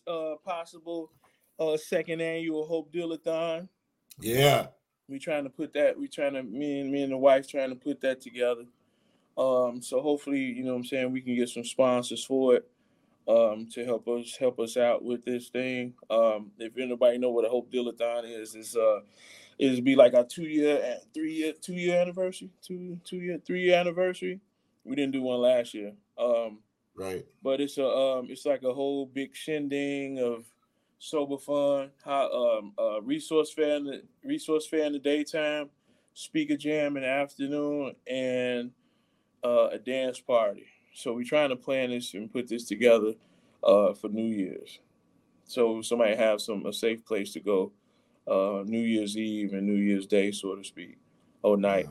You know, so we usually do it for Halloween, but I'm doing this, so I'm trying to plan that. Hopefully, we can get some sponsors to help sponsor us with that. You know, it was huge the last time we did it, man. It was really dope. And in March, I have the next. Hopefully, I'm partnering up with Minnesota Recovery Connection to put on our next peer recovery specialist training. What would that be? Your third one?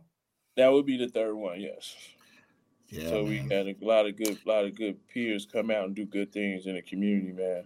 So that not only can you have the peer recovery specialist title, you graduated the coaching academy, but your certificate has that sweet logo on it. Not that scary one. Yeah, just kidding. That's the flyer for the party coming up. JP, can I ask you a favor? Yes, ma'am. And so since you're wanting a youth portion of your program, and that's what you wanted to do, and you're doing peer trainings, maybe if you trained a couple youth peers to be able to start your program. Well, we did that pretty much, so to speak, already. Okay. We pushed. Then you don't need to do me a favor. Well, it's just one. It was just one. Gavin, if I could shout his name out, he graduated. He probably was the youngest person to graduate from that. He went off to start up a young people's meeting at 2218, and he's on the news for being an advocate for young adults and stuff like that. So we had one. If we get some people that has a significant amount of recovery under their belt, you know what I'm saying, we push them through. He was one of them. And he went off to do great things. He's doing big things out there. You know what I mean? And it's dope. And I think a lot of the youth needs some stuff like that. So I have another individual in mind. I'm just gonna have to wait and see what that looks like.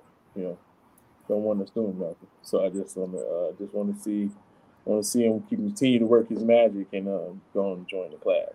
So it's not really, and also, you don't have to have your high school diploma to take our classes, to take our training class, but you do have to have a high school diploma to take the certification test. So some people use that as a incentive to get their GED or something like that. Set the fire back up. Absolutely. You know what I mean? That's why we did it that way, because so it's a difference if you have. Well, I don't know. I don't want to say it like that, but it's a difference if you have a reason to go do it. You know what I mean? So if you have a reason to go get it, then you would get it. I done seen people got their GEDs faster trying to sign up, trying to get their certification, than I seen people just trying to get their GED. You know what I mean? Because some people just getting their GED and oh, well, nothing else is happening. But if they have something, to look forward to, or something tangible that they, for one, they accomplish something, they graduate the training class. You know what? I'm going to go get my GED. Somebody said they had their GED in 4 months, man. I took the test. Yeah. And I don't know what the rules are there, but I know here to have the youth designation, it's you have to have a significant event, either mental health or substance use disorder, from the age of 14 to 25, and you have to be younger than 29 when you get it. So it doesn't have to be somebody that's under 18 necessarily to get that youth designation. And if you're watching and you're going to go to his certification class and you don't have your GED, I promise you I will help you if you need help, work with you, or I will con somebody into helping you. We'll make sure you get past that certification line and that GED line so we can get it. Yeah, so it's I'm looking forward to this class. A lot of people beating down my inbox asking me, so I thought I'd throw that information out there. So it's going to be around in March. Don't know the specific date yet, but it's going to be in March. Then you can be an official dealer. I know. Where is that? Where you can get your shirts and your sweatshirts from? Well, you get them from me. I haven't set nothing up. I'm like the lady on the phone. I'm not that tech savvy. I put the website. I built the website myself. That's about the best as I'm gonna get. Unless I get somebody to do it for me. To actually just talk to JR. He probably knows somebody that'll do it for you. I tried to build ours on my own, and it was whack. So I had to pay somebody out of pocket. Yeah, so that's what once I get some money, man, once I save up some pennies, try to have that happen. But they can get them from me. I do ship them off, so you can inbox me. Let me know what size. Speaking of which, I still need to get them 2 T-shirts, those new ones, whenever. You just stopped by. I had them in my truck. I don't even know, man. I thought about it on the way there. And then when I got there, I was all like, "Oh, you work here too? You work here too?" I'm like, "Man, this is the spot." I'm hugging people. I'm getting the tour. Then I get my cones. It's like family. It's like and I forgot. I forgot all about the damn shirts. It's a family in here. You know, all of us know each other. All of us family, and you know, all of us care. You know, and that's the best part of it. You know what I'm saying? Like Billy wants to be one, man. He wants to be honorary Hope dealer. Come on, get you a Hope dealer shirt, Billy. The information you can inbox me. My inbox is JP, so it's JAYPEE. So I'm not that hard to find. If you guys are in the Hope Dealer group, you know, I consider if people in the Hope Dealer group, I consider y'all Hope Dealers already. That's right. You know what I mean? So it's just, you know, it's just as much as joining a group and I feel people in recovery pass now Hope anyway. So, you know. I'm a member of the group, and I've never been in Minnesota. Dude, but you're still a Minnesota Hope dealer, bro. That's right. You still are. Let's do a trip. I've never been either. I'm gonna be up there eventually because that's where my company's headquarters is, and I'm supposed to go on a work trip sometime. You guys could come and speak at the Hope Dealer-a-thon. Yeah, that's I need some speakers too. Oh my God. With sponsors, we probably can do it bigger than we did the last time, Jason. Do I get paid? Do I get paid for just booking 2 of your speakers right now? Just kidding. I just got through having a little speech about volunteer work, man. I know, dude. You get paid for booking them and then donate it back to the organization. That's how this works. But that's I'm working. I'm trying to work. I'm working on a sponsorship this time for that. I did it out of my pocket the last time. So when I Costa Rica recovery. Oh man, Costa Rica recovery. Oh, that's your sponsor. That's your sponsor. Oh, man. Okay, yeah. So you know what I'm saying? Yeah. So we can give some sponsors. Yeah. And how much to sponsor, man? You better talk to me. Talk to me offline, man. It's a lot. I got you. So I want to do it. You know, we can really do it big because especially the space that we're trying to rent out, which is really a really dope space, man. It went up like exponentially after COVID. So we're gonna need some sponsors. I really want to do it at that same place. You remember right? You're doing it at that same place? I would like to do it at the same place. Yes, it was that 3 place floors. Was cool. It was 3 floors of fun. They had an auditorium and 1 floor on the first floor. And they had 2 other floors. They had a sober bar, lounge area, eating area. It was like really dope, man. It was a nice spot. So let's get this going. So if for the sober bar, there's going to be a sponsor with a price tag on it. Then you can have booths, and there'll be a price tag on exhibitor booths for sponsorship. Okay. And then you could just be a sponsor for the event to be on the flyer, and there's going to be a price tag for that. We'll get you some money going. We'll talk. Bet we definitely. You in the right place, bro. You in the right place. I'm glad I brought that up. Yeah. That's what I'm doing. You know what I mean? That's what I want to do. And you know, it's gonna be a lot of people. It's gonna be a lot of companies, organizations, and stuff, especially for the resource fair. So like they beating down my inbox, wanting to be a part of it, and like asking me like when is it gonna happen? You know, because I'm in like all these counties' emails and stuff for treatment centers. So which is dope. So I got everybody, I got all Dakota County emails for treatment centers. Call them up and see what's up.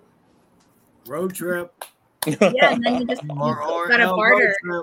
Like if there's organizations that say they can't afford to, you know, then you barter. Well, I'll give you a space at my event. You give me a table at your event. That's $500, you know, and then the ones that can afford it, pay, and then you get a free spot at their tables too. And Ash, we're gonna have to zoom in this weekend.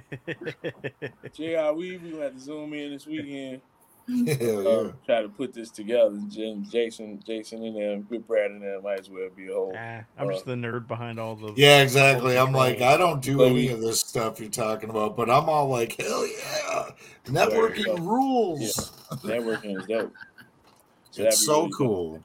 You know, to your point, you were talking about it earlier. It's like, you know, these doors of opportunity will come in front of you that you would have never thought could happen, and it was all a result of just showing up and doing some event or doing some fun thing that's like kind of outside of your comfort zone.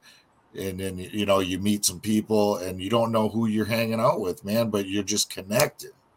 You're connected. And now look, now you got all this happening, dude. I remember when you first came in, Jay, you know, and then you relapsed and you were gone for a while. And then when you came back, you were like, it's different this time. And then, yeah, it was different. All right. Damn, it was really different because things done changed a lot now. You changed the game. It's beautiful, man. It's beautiful. And it's a beautiful thing, man. And that's what I love doing, man. Networking. I love meeting new people. I love just interacting with people, man. We've been going out of state lately, so to speak. Like my first trip was Vegas. Mm. And, you know, just been going out to, well, no, I'll take that back. The first trip was Indiana. We went out there for the Stronger Than Addiction and met all the people out there, Chicago, Hope Dealers, Drew Hicks, them, and Kalichi, and, you know, just met a lot of people in recovery, like we just seen on Facebook, you know, and I thought that was super dope, man. You know what I'm saying? Matt Jablonski, you know what I'm saying? To seeing all these Facebook names and faces in recovery, and to get a chance to like meet all these guys in person, man, it was an honor, man. You know what I'm saying? It's just like that's what I'm talking about. So it'll be the same. It's gonna be the same way with you guys when y'all coming down, and you know, it'll be an honor, you know, just to, you know, see y'all, man, like in person. Yeah, it would be exciting. It would be fun. And I think that's another thing we don't always like talk about, is not to change it from them, but these things cost money. Like, we don't want to talk about it because it's uncomfortable to like say that, because not everyone can support it financially, and that's okay. But there's a lot of things you can support without paying a dime.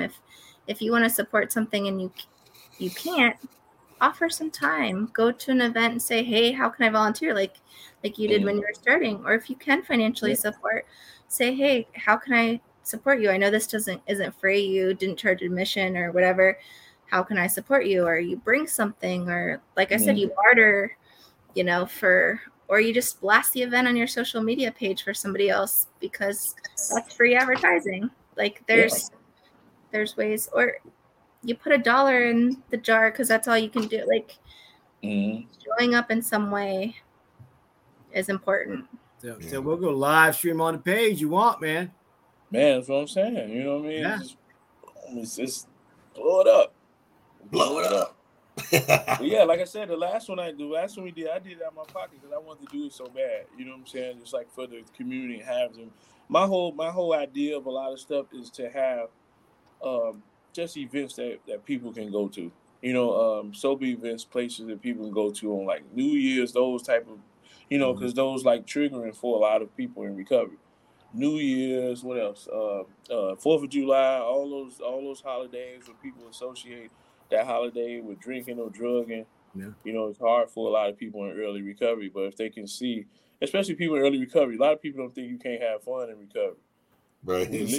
We kind of lit, you know, just to show people like we can have fun, like how we having fun in recovery, dancing and, you know, just having fun and enjoying life, and just showing people and being an example that way, you know, just showing people like, hey, okay, they're having fun, they're not even high, you know, and you know, because you know, just showing them that we can have fun and they can have a good time and good people and good place. You know, and I love and Ashley, you mentioned something too. You said earlier that you trust people in recovery more than you trust other people, and that's so true. You know what I'm saying? It shows people in early recovery that somebody can drop their wallet and somebody pick it up like, hey, excuse me, you dropped your stuff. You know what I'm saying? And that's another example too. And it might sound like minuscule or whatever, but those are huge in some people's eyes about, you know, especially people who working with criminal behavior type stuff. You know what I mean? And just for people to see that, or even trust issues, for people to see that and stuff like that, and to, you know, people process that type of stuff like we don't even know it. But all we doing is just the right thing, the next right thing. But you know what I'm saying? That's making a ripple effect in the world, man, in other people's lives. And I think that the the dynamics of that stuff is like super dope, man. Yeah, absolutely. I was invited back to a drug court Wednesday, and it was weird, man. I got the solicitors hugging me, prosecutors hugging on me. I'm like, 5 years ago, y'all trying to throw me in jail. Right? But you know what? Those people are more likely to give somebody else the same chance that they gave you because you showed up and made them feel like that chance was worth it. So it's really important for stigma breaking too. Yeah. Absolutely. I mean, it's good because they had like 20 participants in there, and they're seeing all of this, and they're like, "Wow, this guy changed." And he had multiple felonies in multiple counties. Ran the street for 20 years, convict, felon, and he turned his life around. He got a decent job, and now he's going down to Costa Rica. Yeah, dealing that hope is powerful. Powerful. I'll be roughing it down south of the border. It's a rough life, JR. You got it rough, man. He does. That's like my background, man. I'm from Chicago, the west side of Chicago, man. I've been involved with gangs and drugs, man, almost 20-something, 30 years. This is before I was homeless. You know what I'm saying? I got a past and a past. Yeah. You know what I'm saying? Like in the streets and stuff like that. Like I didn't too much know nothing else. I just knew how to work the streets and try to navigate them the best I can, And it's just and this is amazing how, you know what I'm saying? It's God with me, man. I can't do this by myself. You know what I'm saying? I tried a lot of times.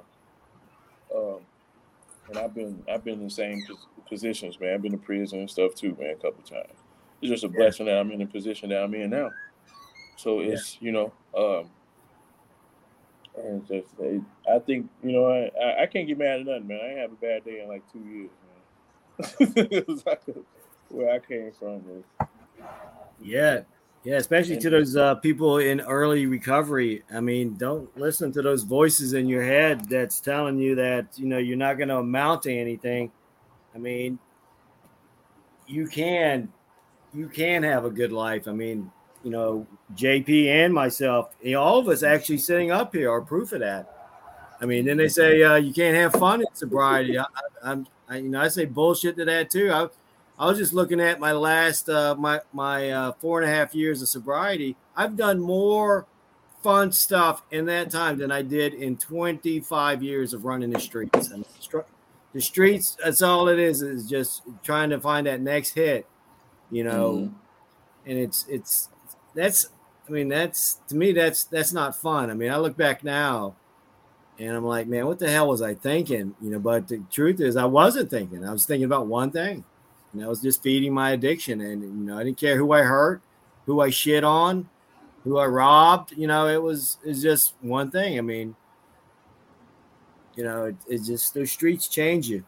And that's the beauty of recovery is, it gives you another chance at life. I mean, like I think Ashley was saying earlier, I mean, you get to rebuild your life. I mean, just because you hit rock bottom, it's a golden opportunity to rebuild your life with stuff that gives back to you. I mean, don't look at it as the end point. Look at it as a new beginning. I mean, that's exactly what I did. And I got rid of the crap I didn't want to take with me and just rebuilt from there.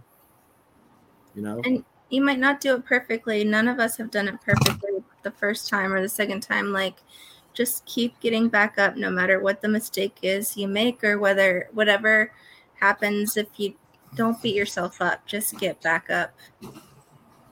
That's what I did. I'm pulling up on. Well, I pulled up on it already. I got 3 years clean.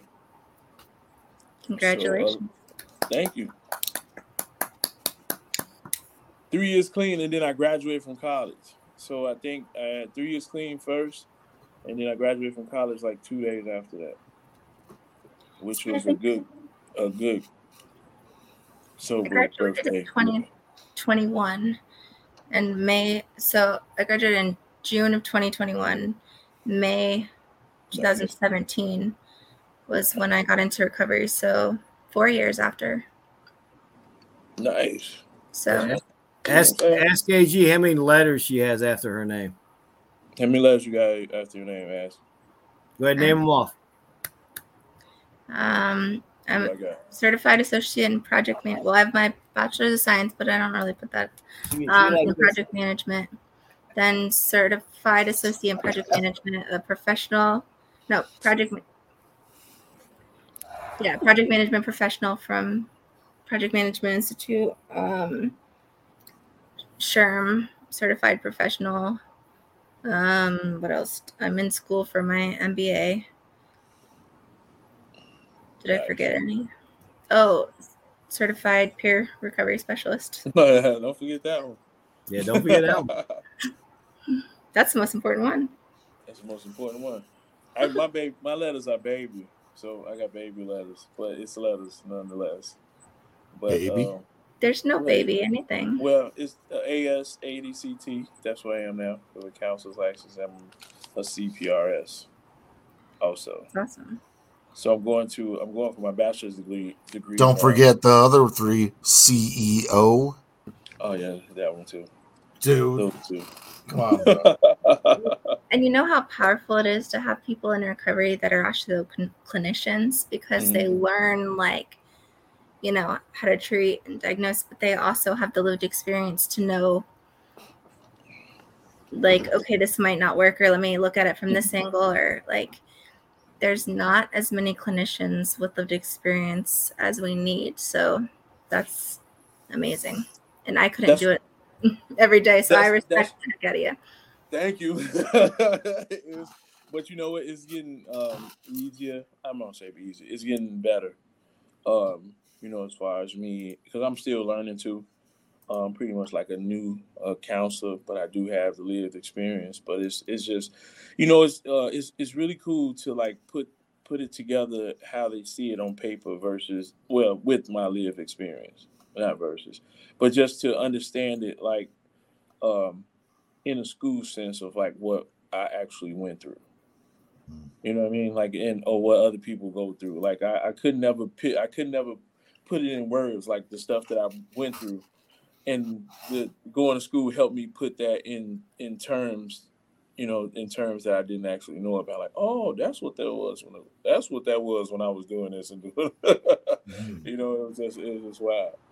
Yeah, neuroplasticity and I'm saying, trauma, and the effects of substances on the brain. It's that's why I did that. Right.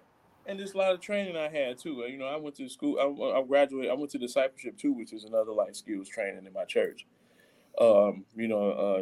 Discipleship and advanced discipleship, and they taught us how to peel the layers back off of our trauma and stuff, and find ourselves, with God at the hem and stuff like that. So I'm really big on my spirituality also. And I'm back in school for clinical social work for my bachelor's degree. So when I take both tests, I'll be duly licensed as a social worker in a LADC. That's awesome. Yeah. Rockstar. It's just, it's just amazing, man. And I tell people, but they say you shouldn't tell people this. If I can change, they can change, because everybody's experiences is different. Right. But, just if you're an underdog and you don't think that you're capable of change, please don't believe that. That's far from the truth. Right. The best thing I did was surrender and got out of my own way. The underdogs are the ones that come the farthest. It just sometimes takes a little bit longer. Late bloomer. Right.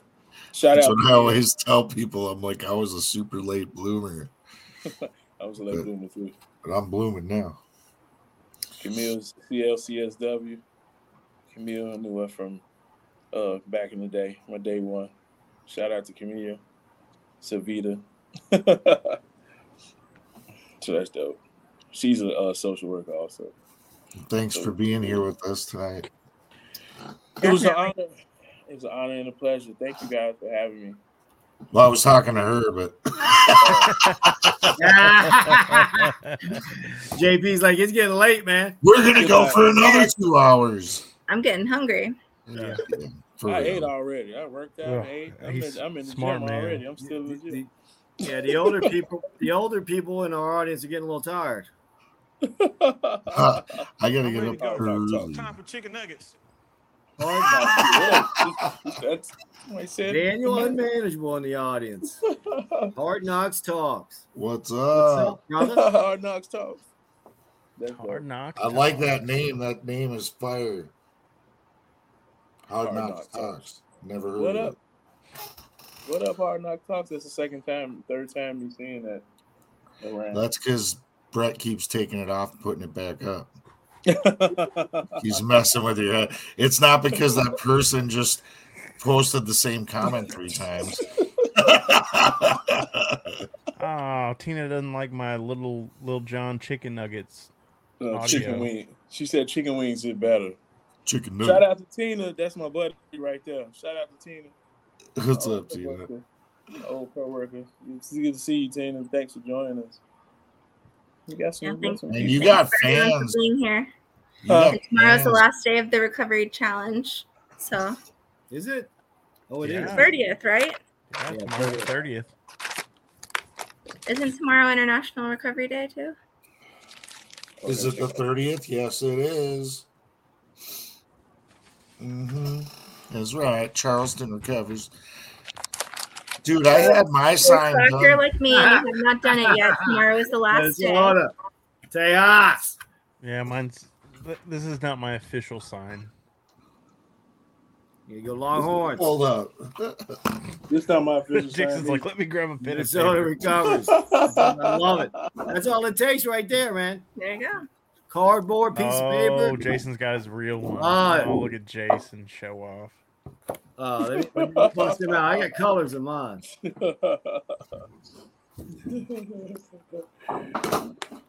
All right. JP, thank you so much, man. I have totally enjoyed this. I know everyone else did too. Now it's time for me to say that. Thank you guys for having me. Hey. It was Love an you, honor, man. brother. Thank you.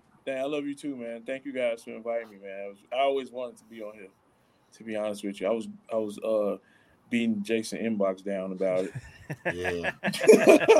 The second they said that somebody canceled, I said, I do. I know someone who wants to be on.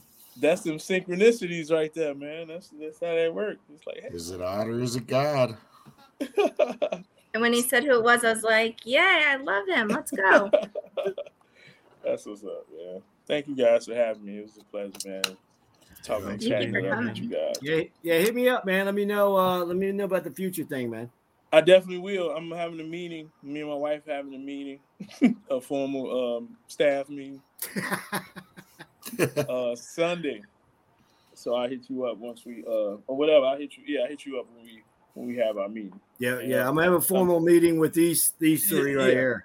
That's what I'm saying. Yeah. So I'll probably hit you guys up that Sunday after service, so we going out and eating. Okay. I'll let her know.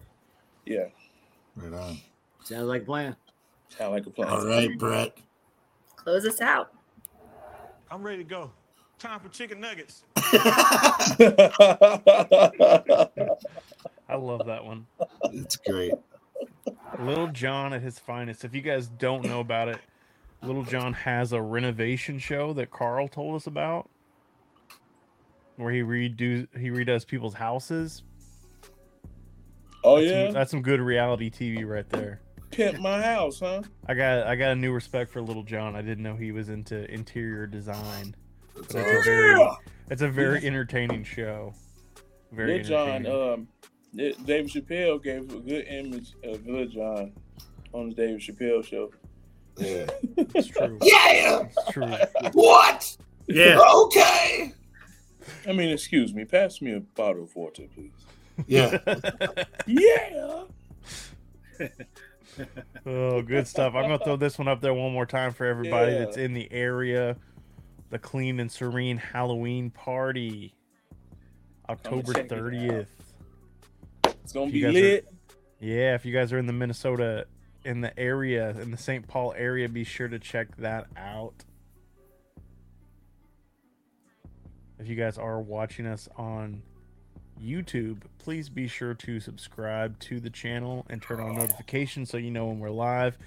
For any of the new folks that are out there in the audience, we are live every Thursday night.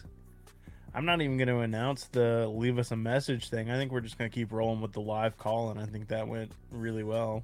Yeah, that was for really sure. cool. So we'll continue to do that on the stream. Thank you guys for watching tonight. Jason, you have a podcast, don't you? I sure do. It's called The Way Out Podcast. We share powerful personal recovery stories, and every once in a while we'll do an episode where we unpack recovery power topics. Check us out, and don't forget there's a Way Out playlist on Spotify as well. It's a curated list of songs that symbolize our guests' recovery. So check that out as well. Thanks. Nice. And I have a podcast as well, Recovery Survey, new episode every Wednesday morning, different recovery topics, different people in pretty much just anything recovery related, different pathways, different programs, different modalities, practices, all kinds of different stuff. So be sure to check that out as well. And if you like this show, but you might not be able to take it with you and watch the whole video, we also release the audio from this program tonight as a podcast. So search for Recovery Revolution Live on your favorite podcast player and subscribe to that as well if you want the audio version of our weekly show. All right, I guess that's about it, guys. Remember, progress, not perfection. See you guys next week. Noise. Bye.